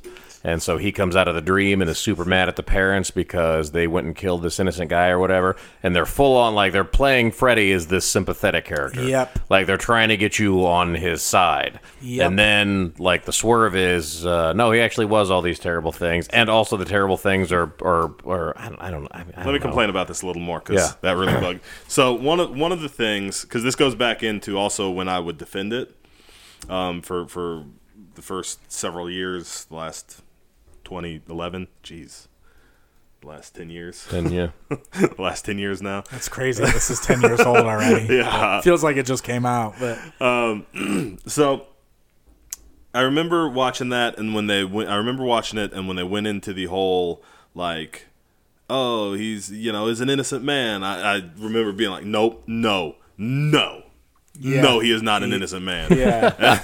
And then when they revealed, like, because then the Nancy and Quentin go back to the school and they go down and find his cave with all the kiddie porn of them that he had taken, apparently. I was like, oh, they're like, oh, he really was a pedophile. I was like, okay, good. So, like, I remember being like, oh, I like that they did this twist and then twisted back, and so I would always defend that kind of aspect of it. Except watching it this time, doesn't work at all. Doesn't. It's bad. It's Because terrible. that kid wakes up from that dream, like he has a dream, sees Freddy like get chased, and the trick is, so in the first one, they had captured Freddy, they'd arrested him, they put him on trial, he got off because of a technicality, so then they hunted him down and killed him. This one, when the kids came, the parents didn't want the kids to have to testify and be known as these kids that were molested, and didn't want them to have to go through all that, so they just go and lynch Freddy, essentially, and burn him with no trial or no cops or anything. So this kid comes out of this dream that Freddy had shown him of them burning him, and he is instantly just like, you burned an innocent man. Like even in the dream, there's not really like anything where Freddy is like, I mean, Freddy's screaming, I didn't do it, but like, there's no proof. There's no reason for this dream to lead him necessarily to believe that it wasn't real. And so he goes in and he starts yelling at his dad. He's like, you burned an innocent man. Now he's trying to get revenge on us. And we were kids. We would have said anything. And how did you know? Did you ever find his rape dungeon? Whatever, you know? And I'm like, hold on. First of all, your kids, you would have said anything. What does that mean? Yeah. What is that? Like, what do you mean? Like, hold on. Why are you all of a sudden assuming that you were lying about this? What is happening here? I don't understand. Like, why would this be not a thing? Why would you even think that? So that's dumb. Then also the dad, he's like, did you ever find his dungeon? And the dad's like, no. And then they immediately go, and it's the only place it could have possibly been. Like, did they even look? Because Quentin and Nancy go down and into because he lived in the basement of this preschool, and they go down, and there's blatantly like a board pushed up against the wall that they move, where there's like a door, not even like a secret door or a hole in the wall. There's just a door that they push aside, and then his little pedophile dungeon is under there. Yeah. So like one, that's a thing. Like, how did you not find that? Right. A. And two, all right. So this is 2010. So, and these kids are all, like 16? I mean, they're not graduating yet. So they're like, 17 at the oldest. Right. Mm-hmm. That means this happened in the 90s. Preschools didn't have weird gardeners who lived in the basement in the 90s because the 70s and 80s had happened. So we knew they were pedophiles. Yeah, totally. Like, that's just not a thing that happened in the 90s, guys. Sorry. Yeah. Who's that guy over there in the corner? Oh, that's just Fred. He's our gardener. He lives in the basement. It's fine. Yeah, it's fine. My kid doesn't go to the school anymore. He loves the kids. Yeah. He's also, so we keep him around. Yeah, he takes all his breaks during recess. Yeah, and some other breaks, oddly, where he just likes to hang out with the kids. So we let him take him down into his basement. Yes. Wait. Yeah. No, my kid doesn't go to the school anymore. No. No. Yeah, man. This movie sucks. Yep. I don't even know what else to say. Those are all my problems with it, really. I don't know. They just did that thing. Let's make it serious and moody and just go like, let's really make people hate Freddy. And they just did all this stuff. And you totally lost the heart of these movies in doing so. I don't know. You got away from it too far. You went too far. Yeah. I mean, I'm totally fine with let's make it serious, because the first one was made to be pretty scary. He wasn't goofy in the first one. He had some lines. He had some good lines, but he wasn't like. Yeah, you're right. Yeah, he wasn't a cartoon character. Yeah, in the first one. But you're absolutely right about you guys lost the heart of it. You guys, had you even seen any of the other missed movies? The point. Well, you missed the point. And you're not like, I assume they make everything hoping it'll be super successful and they'll make sequels. Where are you taking this franchise? Yeah. Because the first series, it's weird enough if you step back and think about it, because at no point are you necessarily rooting for Freddy, but Freddy also evolves into this cartoony one-liner machine. You enjoy seeing him work his magic. That's why you keep coming back for more of these movies.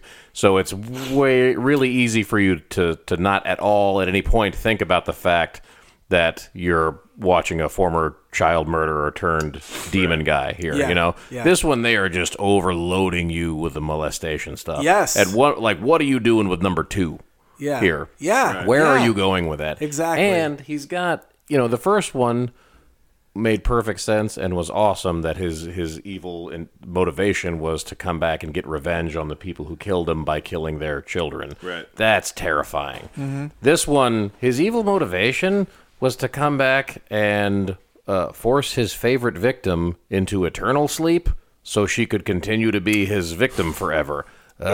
Gross. Yeah. Everything about this movie makes your skin crawl. Yeah. And in point of fact, like I said, they even take you on that ride in the middle where they're like, we'll make you feel sympathy for Freddy, and then we'll show you what he really is. So what does that do to your audience? Where's the victory there? Yeah. If your storytelling works, everybody just feels really icky and doesn't want to talk about your movie ever or see it again or come back for a sequel. What are you thinking? Yeah. Yep. Well, The 4 was awesome. let's not dwell. 4 was awesome. 3 was awesome. 4 was awesome. Because as bad as that was, this whole franchise was awesome. Yep. So good. Yep. And So good. you know, and Yeah, I come back to point out what I said last week about I think this being the strongest series. You know, like I think it's got the most consistency. It tells the most overarching story. You know, all the stories are connected. You know, at least a little bit. I mean, the Fridays, they're just kind of connected by Jason.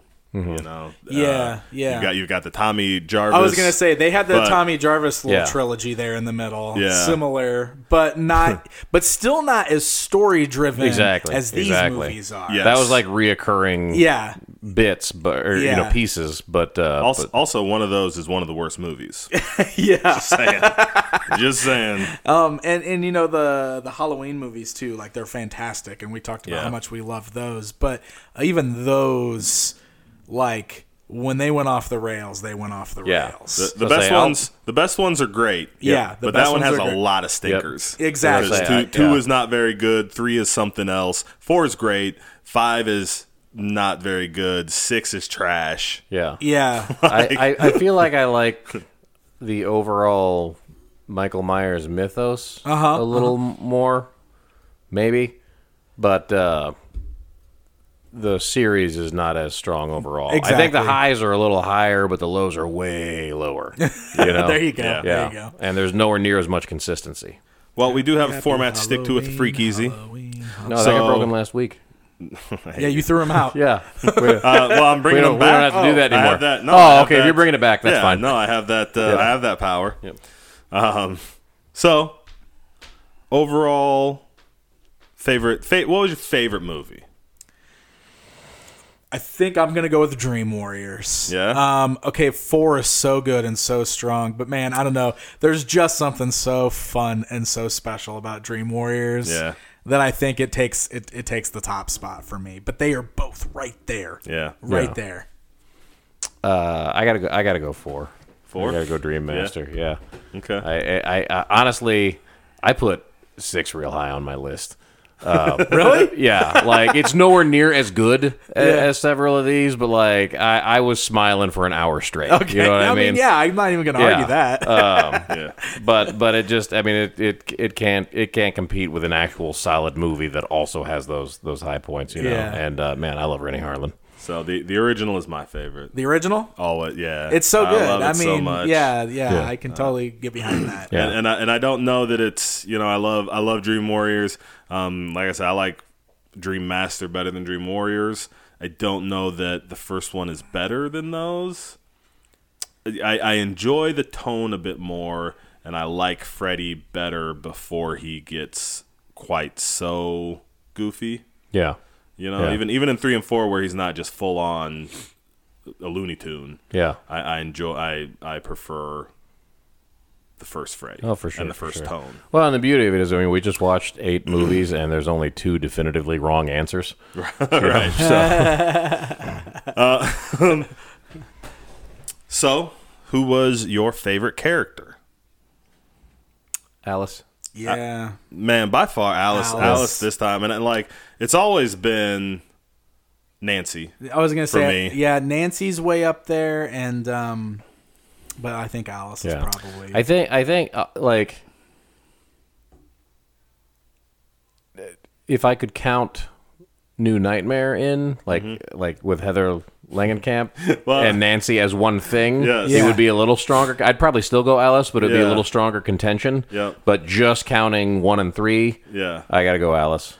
I also think I want to give some honorable mention to Tina. For sure. She does such a great job at doing the I was thinking of somebody different. the Janet Leigh. Like she sucks you into the first 10 minutes Yeah. of the first one and then gets totally like she is so good at what she does. and still has one of the best Yeah. death scenes Yeah. Oh, out of yeah. the whole Yes. franchise. Yeah. For sure. For Yeah. sure. So I feel like I thought she you were should- saying Kristen. Oh, That's no, what yeah, threw me. Kristen, Yeah, but yeah, Kristen, but yeah. yeah. No, no. I like your reasoning also. Yeah. were there any characters that you couldn't wait to see die? Everybody in the remake. Everybody in the remake. The entire cast of the remake. I'm down with that. That's pretty much it. But let's take, if we take the remake out. Oh man. Because I'm trying to think if there was ever anybody that like. Well, I can. I'm really glad when Alice's brother dies. The guy with the Crenati guy? The Crenati guy. Look, he is such a, he is so not Christian Slater, and he's got this thing like he's almost like he plays every Christian Slater character, because there are like scenes where he's like Christian Slater from Heathers, and then there's scenes where he's like cool and quippy, like he's in cuffs, and he's bad, and like I don't have any particular malice towards the character. You know, it's not like he's a jerk. It's not like I'm just like, can we just? Okay, good, he's dead. Yeah, that was gonna be my go-to. Yeah, and again, like he's not this awful thing. Right. He's just kind of a pud. Yeah. But in a series of strong characters, you got to go where. So if I can't go with him, I'd probably go with Yvonne, and she didn't even die. That's fine. Yeah.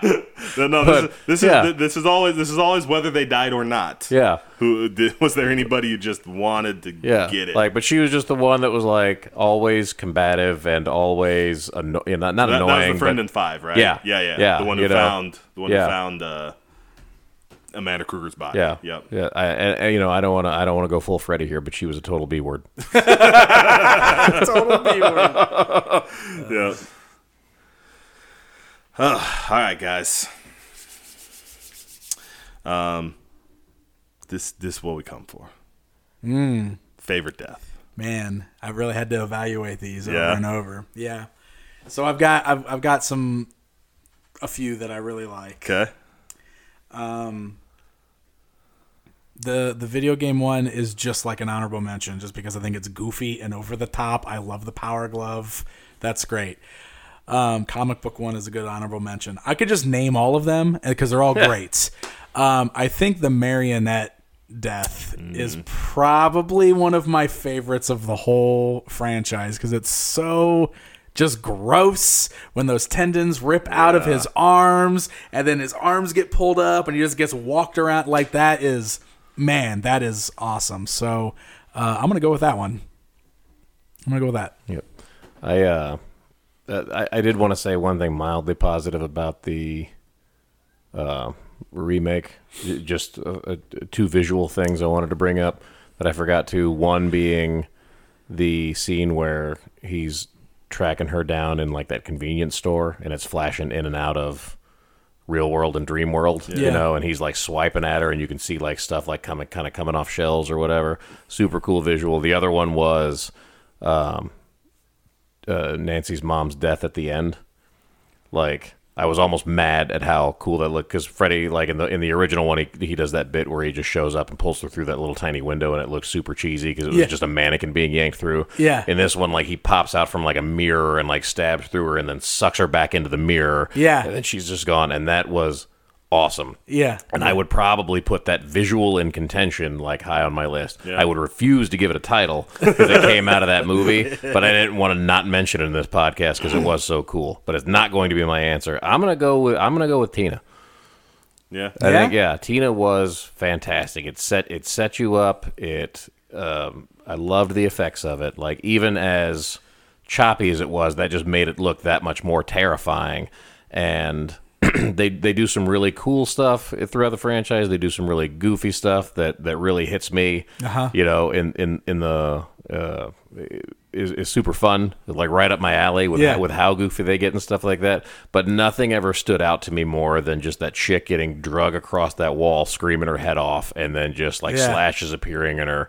And I mean, like, legit, like, that's messy, and I liked it.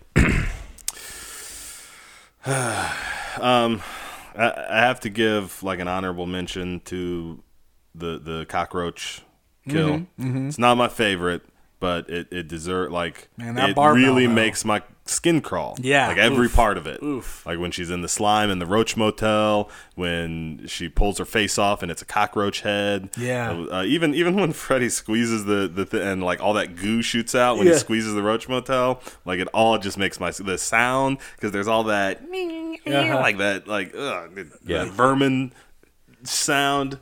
Oh, it just makes my skin crawl all the way around. And I'm not even, like, grossed out by bugs or rats or anything, so it's not like it's just that scene.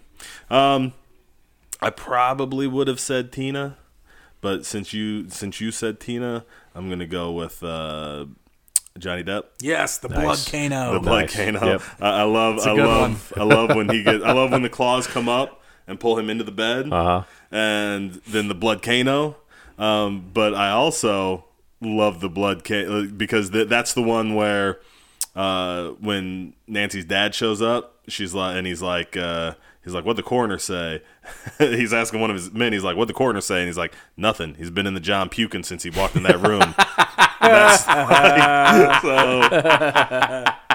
So that's just a great moment. Also, quick little side note, I heard one of the stories about that, like apparently when they did that because they had built the room that turned for Tina's death. Yeah. And so they used it for Johnny Depp's, like that was, they pulled him through the bed and then turned it upside down and dumped the blood through. Yeah. Apparently, like, it hit one of the lamps and immediately electrified all the blood. So the guy dumping it got zapped. When all the water came through, it immediately sloshed to one side and twisted the thing, so it threw everybody off except for the camera guy, who was locked into his thing. Everybody else who was, like, trying to hold it, like, all the weight of the water shifted to one side. So it's, like, really this, like, the backstory is, like, man, that scene almost killed several people. Jeez. So, yeah. Oh, my God. But they got the shot. Well, that's what they say. Like, almost killed all these people, and this happened, and it spun crazy, and a couple people were thrown off. But everybody was fine, and we got the shot. So, Yep. Guerrilla movie making, man. Yeah, dude. It matters. Oh, man, that's so cool. so that's fun. So I have two bonus rounds. Bonus for this rounds. one, Okay. because it's Halloween. It's the end. We've come through. This is the one we came for. So the first bonus round is, and you may not have an answer for this. Were there any thing in any of the dreams that were like your dream? Your nightmare that you experienced. So I would say that, okay, there's a couple I think that would definitely feel very nightmare-ish. Yeah. The opening to 6 with the airplane stuff, Yeah. that's terrifying. I don't know. I mean, come on. People don't like thinking about plane crashes and stuff like that. So anything involving an airplane's always kind of scary. There are several different, and this is one that you brought up a lot, so I might be stealing yours. Yeah. I'm sorry if I am. Maybe I'll just let you say it if you're going to do it. Well, it's totally mine because I did bring it up. There's several times where, like, the stairs turn to goo and, like, they're sinking as someone's trying to climb up them, or, like, the ground turns to goo and they can't run away from Freddy and like, start the quicksand sinking. type Like stuff. I have those dreams. Yeah, yeah. You know? Because you're totally right yeah. about that. Like, that is just one of those very dream things where, like, you're in a nightmare and you're trying to get away, and all of a sudden you're just not running fast for some reason, or you're stuck to something. Yep. Like, that feels like a real nightmare thing. Yeah. And that happens a couple times throughout these movies. Yes. So it obviously is something that other people experience enough that they were like, we got to put this in the movie, Right. you know, because it Right. came up a bunch. Yep. I don't know if this counts, but my worst nightmare is watching 2 on a loop. So I guess every Counted. second of that. Counted. Ghoulies 4. That's my nightmare. Oh, what about Ghoulies 4? Then Freddy's Revenge. No. Stop it. Okay. Final bonus round, and then we'll wrap it up for the night. And you guys had to know this was coming. Favorite Freddy one-liner? Welcome to prime time. That one. That's a great one, man. Yeah. It's so great. And that's one of those, man, you hear that and you know it's iconic, and it has become, you know what I mean? Like everybody knows that one. You know, like that's Freddy's thing. Yeah, yeah. Yeah, man, my notes stop at 4. I love that kill though too.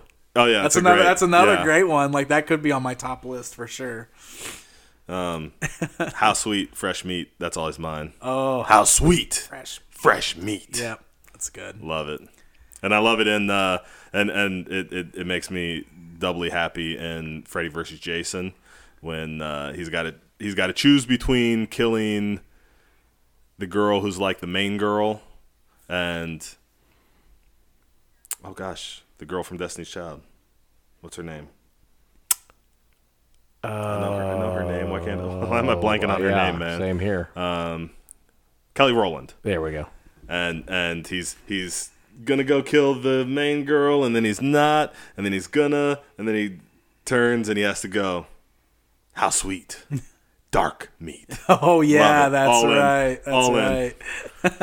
All in. I don't know if that's something that would fly with social norms and PC stuff today, but I'm all in. Say that stuff ready. Said don't.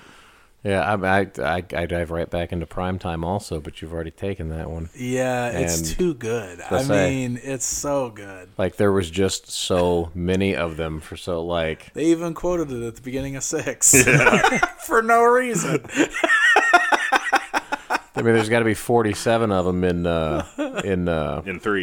I was gonna say in 5. 5. Yeah, sure. Yeah, sure. and probably like the first half hour of 5. I did like the Power Glove line, except I can't remember exactly how he delivered it, but you did it earlier. Now you're playing with power, or something like that. Now I'm playing with power. So yeah, he said Forgot something. the Power Glove. Yeah, that's barely even a one-liner. Yeah, like I don't know. I'm failing to end this show here, but I don't have one that jumps out at me any more than Primetime. That's fine. You know, I just hate copying. I got you. I'm Freddy Krueger. That's John's favorite. Hi, I'm Freddy Krueger. Good. Yeah, good one. I did enjoy the delivery quite a bit on if the food doesn't kill you, the service will. Oh yeah. Yes. Well, they're all. I mean, that he delivers them all great. Yeah, he delivers them all. Like that's the one thing, man. Robert Englund figured it out. Figured what out? And guys, that's gonna bring us to the end of this season's Freakeasies. Oh yes. Thank you so much for joining us. We hope you have a happy and safe Halloween. I didn't think of a sleep tight, don't let the Fred bugs bite one-liner to close it on. I should have thought of something. Double check all of your candy. I hear there are people putting knife gloves in Snickers bars. Whoa! Sweet, I want one of those. Yeah. I want to be like all the other kids on the playground. There's something weird about this Snickers mini. Yeah. Like, oh. Yeah. That house at the end of the block's giving away 4-foot-long Snickers bars. Oh, perfect, guys. Well, make sure, if you've enjoyed what we do, like, comment, subscribe if you're watching us on YouTube. If you are listening to us on your favorite podcasting app, rate us, review us if you can do that. We'll be back next week with our election week special. Normally we don't get too into politics on this show, but this year it just seems like we've got to chime in. Is that what we're doing? Is that really what we're doing? I don't even want to pretend like that's what we're doing. That's not. Well, it's a real life horror show. We got to do something to add to it. Oh man! Thank you guys for joining us on the Freak Easy. We'll see you next week. Happy Halloween.